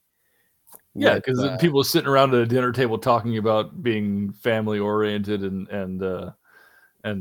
you know, and then the giant Rancor, Yeah. i.e., dragon, comes out, and everyone's all scared who because says you now- can't have Game of Thrones in space? Like I don't know. Yeah, yeah. I like it. I like it. Listen, I did like this a lot, and how there was no scene of he didn't land and like have a slow walk towards the final surviving biker and go, "This is for my Sandwalker family." Like no, he shot them all up, and they're like, "All right, cool, score and settled." then he just looks at Fennec, and she just goes, Yeah. "I'll allow it." Like, and she also says, you know, with her eyes, I think I'm gonna stick it out here and see what's next, because that was cool. Yeah, that was pretty tight. Who else are you gonna murder today? By the way, this is Kaylee. Hi, Kaylee. Oh, see, I have to lock Trev away because she's too loud. Oh yeah, she yells at me every time I'm in a Zoom class. She comes in and wonders, why are there people talking in this room that are not paying me attention? What's going on? Where are they? I usually don't Asks, have is headsets Boba on. Fett's ship still the Slave One? Yes. According to Disney, no. Yeah. According to us, yes. No. It's still Slave One. It's Fire not. Spray is the class. They took it away, though. They took that name away. They took it away. They Yeah, did. it's Boba Fett's starship now, and all the marketing and It's Legos and stupid. such like that. Yeah, they took it away. Because the name has a bad connotation. Yep. Yeah. So Disney. anyway, moving on to the next shot, which is All right. Justin's. Oh no, I'm sorry. It is mine. I apologize. No, mine comes at the 27-minute and 19-second mark. It is this bad boy right here. Yeah. Because The Slave One doing. yes, the Slave One doing Slave One things, looking down at the Sarlacc pit, like looking at it like it's a snack. You know, just looking at the ship is looking at the Sarlacc pit like it's gonna eat it for dinner, and then it kind of goes the opposite direction, and the Sarlacc pit kind of latches onto it and starts trying to eat the ship for dinner. But again, this to me was one of the absolute most awesome shots. It was between this or the shot with the 3 Tatooine moons, which I thought was also really cool. But yes, I just seeing this and reminiscing of the Return of the Jedi Family Guy episode where Brian was, you know, like I said it earlier in the episode, but Brian was shooting butterflies with the chicken walker. And this kind of reminded me of like what I would do in the Slave One. You know, I'd look down at little things. Oh yeah, kapow! You know, and dropping seismic bombs all over the place. So I got to tell you, every time I see Boba Fett doing something badass in this show in Mandalorian, my brain goes to "Back from the Dead, assholes." yes, that's good too. I love it. I think someone did an edit when he's smashing the stormtroopers up. It's him doing that with dialogue from Robot Chicken, and it's a fantastic video. I recommend it to everyone in podcast land. I will have to check it out. Jesse asks about choosing to use the term slave now. Like, is it really that important either way? If you take your stand here, not really. It's not important. No, but that has been the Slave One since the 80s. It has Yes. been the name of that ship Grew up. since it came out. There's no reason to change it now. Mm-mm. No reason to change it now. And I will make a petition. Just like a Bebop petition, I'll make a Slave One petition. Josh, what is that Bebop edition? The Bebop petition is to save the live action Bebop. It is hashtag save Bebop, I believe. Is that correct? I think it's Save Cowboy Bebop. Save Cowboy Bebop, yes. But last we checked, it was at 150,000 signatures. I will check again tomorrow before SBI and update that. But it is very high up there on the signature list. So moving on from there, Justin's the last shot, and it comes at the 37-minute and 38-second mark. This one is also one of my favorites. Tell us about it, Justin. First off, Jesse, what if they changed the Enterprise into a different name? So there. Don't open that can of worms. Just talk about your shot. No. The Enterprise was a slave ship that brought colonization to bad So places before it was a now it's starship. a negative connotation, so we have to Yeah. change it all. Uh-huh. But either way, I tried. this is the Trandoshan getting his arm ripped off. Like this No was blood, the by the perfect way. scene. No, it's Disney. They don't do blood. That's why everyone gets blaster chars on them. But either way, like that was what I was waiting for. And since we met BK, like I was just waiting for him to rip someone's arm off. It's always been talked about since Solo or since the original Star Wars, but it's just so cool to see it actually happen. And then this in this little clip, you see his feet, the Trandoshan looking just so pitiful, and his arm across the room. Yeah, I think that like you were saying when Han Solo says, a droid doesn't rip your arms out of its sockets when it loses. You always wondered, oh my God, do Wookiees actually do that? It's a lot like when Obi-Wan mentions, oh yeah, I fought with him in the Clone Wars. You're like, what, the Clone Wars? I want to know more, and they're doing a good job of bringing some of those old things to fruition and like letting us see, what happened. Do you think this Trandoshan is going to show up with a mod robotic arm? Absolutely, I do. Yeah, Because imagine he's pretty angry. I would think so. But awesome picks, guys. Those were great for the Sarlacc killer scene. Hey Josh, Jesse's calling us out on how much fun it would change. It wouldn't change how much fun I had watching Star Trek. There you go. I mean, and it doesn't change how much fun I'm having watching the show because no, not at all. No, like I just don't get why. I don't get why. Like, are we worried? Is Disney worried that the Slave One is going to make people not watch the show? Probably. But why? But I think that was an interesting hill. Like, I thought that was like not. I thought it was a not issue to like take a stand on.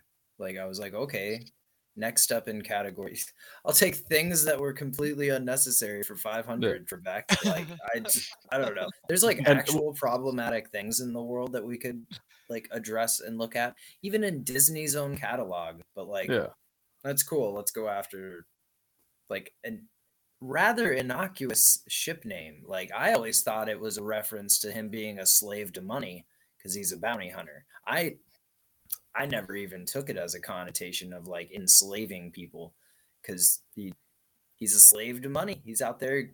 He's a Skrilla killer. Slaving away. Like, yeah. At the same time, when he said, I have to save my fire spray ship, like to me, I just went, oh, that must be the class of ship.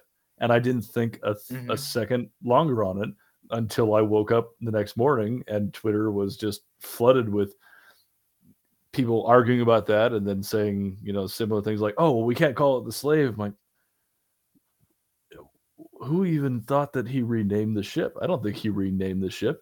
I don't think it's the character renamed the ship at all. It's just I think he was telling Fennec what to look for. Yeah, he was telling Fennec, hey, we have to get my fire spray. If he said like we have to get my Slave One, she'd go, the what? Yeah. But fire spray is the class of ship. Done. It's like telling or I mean, I think they would know if it's just like you mentioned Boba Fett. You're gonna know his ship. Oh, Slave One coming in. Like that's it's totally what it is. But I also think there was a little bit in reference to the way that like in the books, he would throw people in cages in his ship, kind of like Mando did in the Razor Crest, like throw them in cages. So like Bubba would throw those dudes in cages, his bounties, and take them off. So either way, it is kind of a pointless hill to climb, and I think the majority of fans don't really care. They don't really care about the name. I think it's more like why do you want to change it? Just like Sincera, like why? There's no reason, but again, I don't think they changed the name. I'm wondering why people are so going crazy over it. Like, he didn't call it a name. I don't know. I didn't say anything. Either side, I don't get why either side is fired up. It's the same thing. I don't get why either side is fired up about the Punisher logo changing. Like, just yeah, you know, like, he got it's a new not skull. actually Let him, changing. yeah. That's gonna be like 1 or 2 months. That's like a temporary thing. That'll be right. That's gone. what I was like. You just gotta read about it with that kind of thing. They Mhm. explained in the article that I read about the Punisher was that it's just a period of time for the Yeah. Punishers, for the character to wear this different outfit, or he's with a different group and he's changing his logo to match with that group that he's working with or whatever. Like, it's How long has He's Punisher been around? rebranding. 30 years. forever. Yeah, I've only had my company for 10 years and I've changed the logo 3 times. Like, fuck, like, get over it, people. And also, like, it could be an experiment. You know, it could be Marvel going, I wonder what would happen if we change the logo. Let's see. You know, and they're doing it in a way where it's like, if we need to change it back, we can. But right now we're gonna change the logo and see how people react to it. And it was a shit show. So hopefully this next segment is not a shit show, because it's where we rate each episode.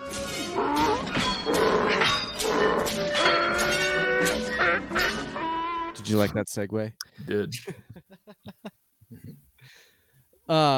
That's right. This is the Tusken Raider, and this is where we rate each episode from 1 to 10. And let's start with our wonderful guest, Sincera. What are you going to rate episode 4, The Gathering Storm? Are we doing this the way Cheap Seat does it with decimals, or am I going to piss off Jesse? Oh, I do the math. You're not going to piss me off, so you're good. Now, I will give this one. I'll give it an 8 out of 10 with minus points for. Like I said earlier, I didn't think that he would be flashing back to saving Fennec until much later, just because that confused me a little bit. But other than that, if we're going to be done with the flashbacks as well, I can get behind that. But I think, solid 8 out of 10 for me. Cool. Chip, what about you? What are you rating this one? I'll give it an 8.5. We kind of glossed over the scene, but the actual scene where they like fought off the waves of guards to get the fire spray back. No, so when they were fighting off the waves of guards to get the Slave One back, I thought it was a really cool scene. Fennec showing off like just how badass she was. She marked off like a dozen people, and she didn't really. I only watched the scene once, so I would have to verify, but I don't think she missed a single shot. I don't think she did either. She doesn't normally. I think that's part of her shtick, is that she's like a really, really, really good shot. Yeah. And that scene really kind of sold it for me. I thought it was really cool. But Obi-Wan said that only Imperial stormtroopers are so precise. What? Yeah, what? right. What? Yeah, that was. Oh man. I don't know. The biggest retcon in Star Wars history, right there. Yeah, Justin, what's your rating for this week? It had comedy, it had action, it had nostalgia. 9. 9. I love this episode. Like I was cracking. Like every time he would look back at Ming-Na, she would have a funny smirk on her face. What was it? Sincera called it a micro expression. Micro expression, and I loved that. Every time she did it, I cracked up. The robots were funny. The droids, sorry. The action in it overall, like the shooting, like Chip brought up, like her just not missing a shot. All that was awesome. The poetic justice of just watching the Slave One just fucking mow down those people that they sprayed fire. There you go. And then everything I liked about it for what seems to be the climax of the series is great. Oh, this is no climax, my friend. This is just the foreplay. I know, but it was episode 4 and there's 7, so it's It's like Boba Fett just got to second base. I feel like we still gotta get to third. And for that reason, I'm actually rating it a 9.5. It's not my favorite episode quite yet. But it is my favorite episode so far. I can't name a favorite episode until all of them are out. You know what I mean? And I still think, like I said at the very beginning, I loved episode 1. I think I rated it a 9. I'm rating this one a 9.5 because I enjoyed this one a little bit more than episode 1, but I still think that there's room for a perfect 10 later on in this season, which means that I'm probably going to rate an episode at some point 9.75 just to be a dick. But that's my rating. And with all of those, we are at an 87.5% out of 100, which is pretty good. Higher than my grade average in college right now, so I'll take it. There you go. I'm rocking 75s. C's like get it. degrees. C's get degrees at 33. Ooh. Yeah. Nice. That's some words to live by right there. Thank you guys so much for hanging out for this episode. I want to thank everyone in the live chat. Jesse, Roy, we had Phil there. Who else did we have? What are their fun names? We had some bots in there. Scar joined us in there. as well. Harry Potter. Yeah, some bots. It was good. Thanks to everyone in the live chat, even if you're a bot and not really here. I appreciate you. Like I said, we do go live every Thursday for Quest Me as long as Boba Fett is playing. Afterwards, we might take a month or two off and come back and do some more Star Wars. But if you want to get in on the action, definitely hit us up. We are on YouTube, Facebook, Instagram, Twitter. Just search for Twist My Arm Podcast, and you'll find all of our live videos and things. Let's do some other plugs, starting with Sincera. Give us some of your plugs where people can find you if you want them to find you, or I would like it if people found my woodwork. I do sci-fi related woodwork, and so it's always fun. Everything I have, I just donated to our friends over at California Browncoats for the Al Wooten Center. Oh, it's in the mail, so it's going down to them. It's sitting in my shop. I'm hinging on the phone. Like, do I drive it down there or do I mail it? Shit. But it's all in the box ready to go. So I don't have anything. I have my Jane pins to give out, but you can find me at sin_Sarah_biz on Twitter and sin_SJB on Instagram, and that'll lead you right to my Etsy store. And Jesse says my work is top notch, and I love the fact that he said that about me because he is top notch. And one forever Vonica. Oh, she said something, but it wasn't nice. Yeah, she's blocked. Oh, what a. Thanks, Veronica, for popping in and putting on some random Russian, but you're done. But I'll have announcements about more woodworking related work when my school is done. And also thank you all for having me, because my voice will not be on these podcasts until the end of June when I'll be graduating. Because I'm going back to night school. Friday nights, Thursday nights, Saturday mornings, I will be in school. I will try and hit the tail end of these if you guys are still awake when my school gets out at 9:45 p.m. But if not, I will see you when I see you. Hey man, it was great to have you on, and I really, really appreciate you coming to guest. Even if this is your last one with the TMA network till June, that's great. It was great. Last one for now. For now, till June. Yeah. We'll get you back on for sure. Chip, give us some plugs. Where can people find you and your podcast? Marvel Canon Madness. You can find us on Instagram. It's at Marvel Canon Madness. You can find me on Instagram as well. It's at Chip Hop Anonymous. Chip Hop Anonymous. It's all one word, So, feel free to check us out. The MCM page is, the source for the Marvel podcast. And then my page is just, nothing. Just me. Did you guys do an Eternals episode yet? We did kind of briefly. Okay, because I just watched that on Monday. I think I want to kind of talk about it a little bit more on our next episode, just because I rewatched it as well. And did you guys talk about the voice of the main?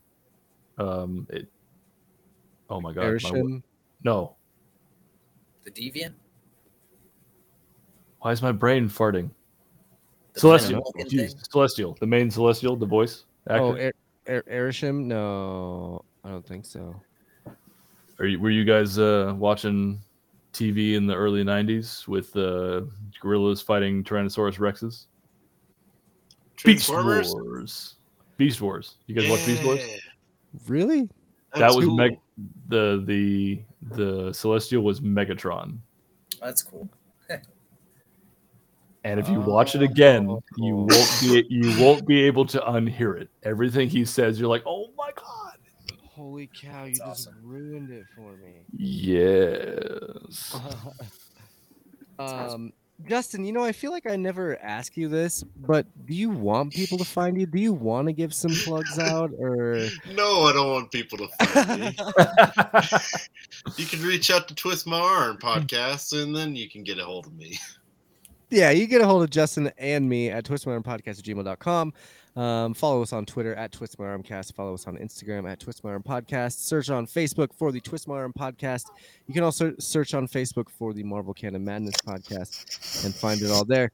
You can also just check out the show notes. All of the links that we have mentioned will be down there as well. Make sure to follow us on Instagram because I will be posting the actual shots of the show throughout the next few days leading up into next week's episode. And it's always fun to, get little hearts from you guys. I always really enjoy that. And I also really enjoy the fact that you guys listen to us and the fact that our live chat is here chatting with us. You guys are all fantastic. I can't appreciate you more, and I can't thank you enough for listening to Quest Me. So let's do a sign off. I'm going to go first. We're going to go, me, Sincera, Chip, Justin. Cool? So, for Quest Me, my name is Josh.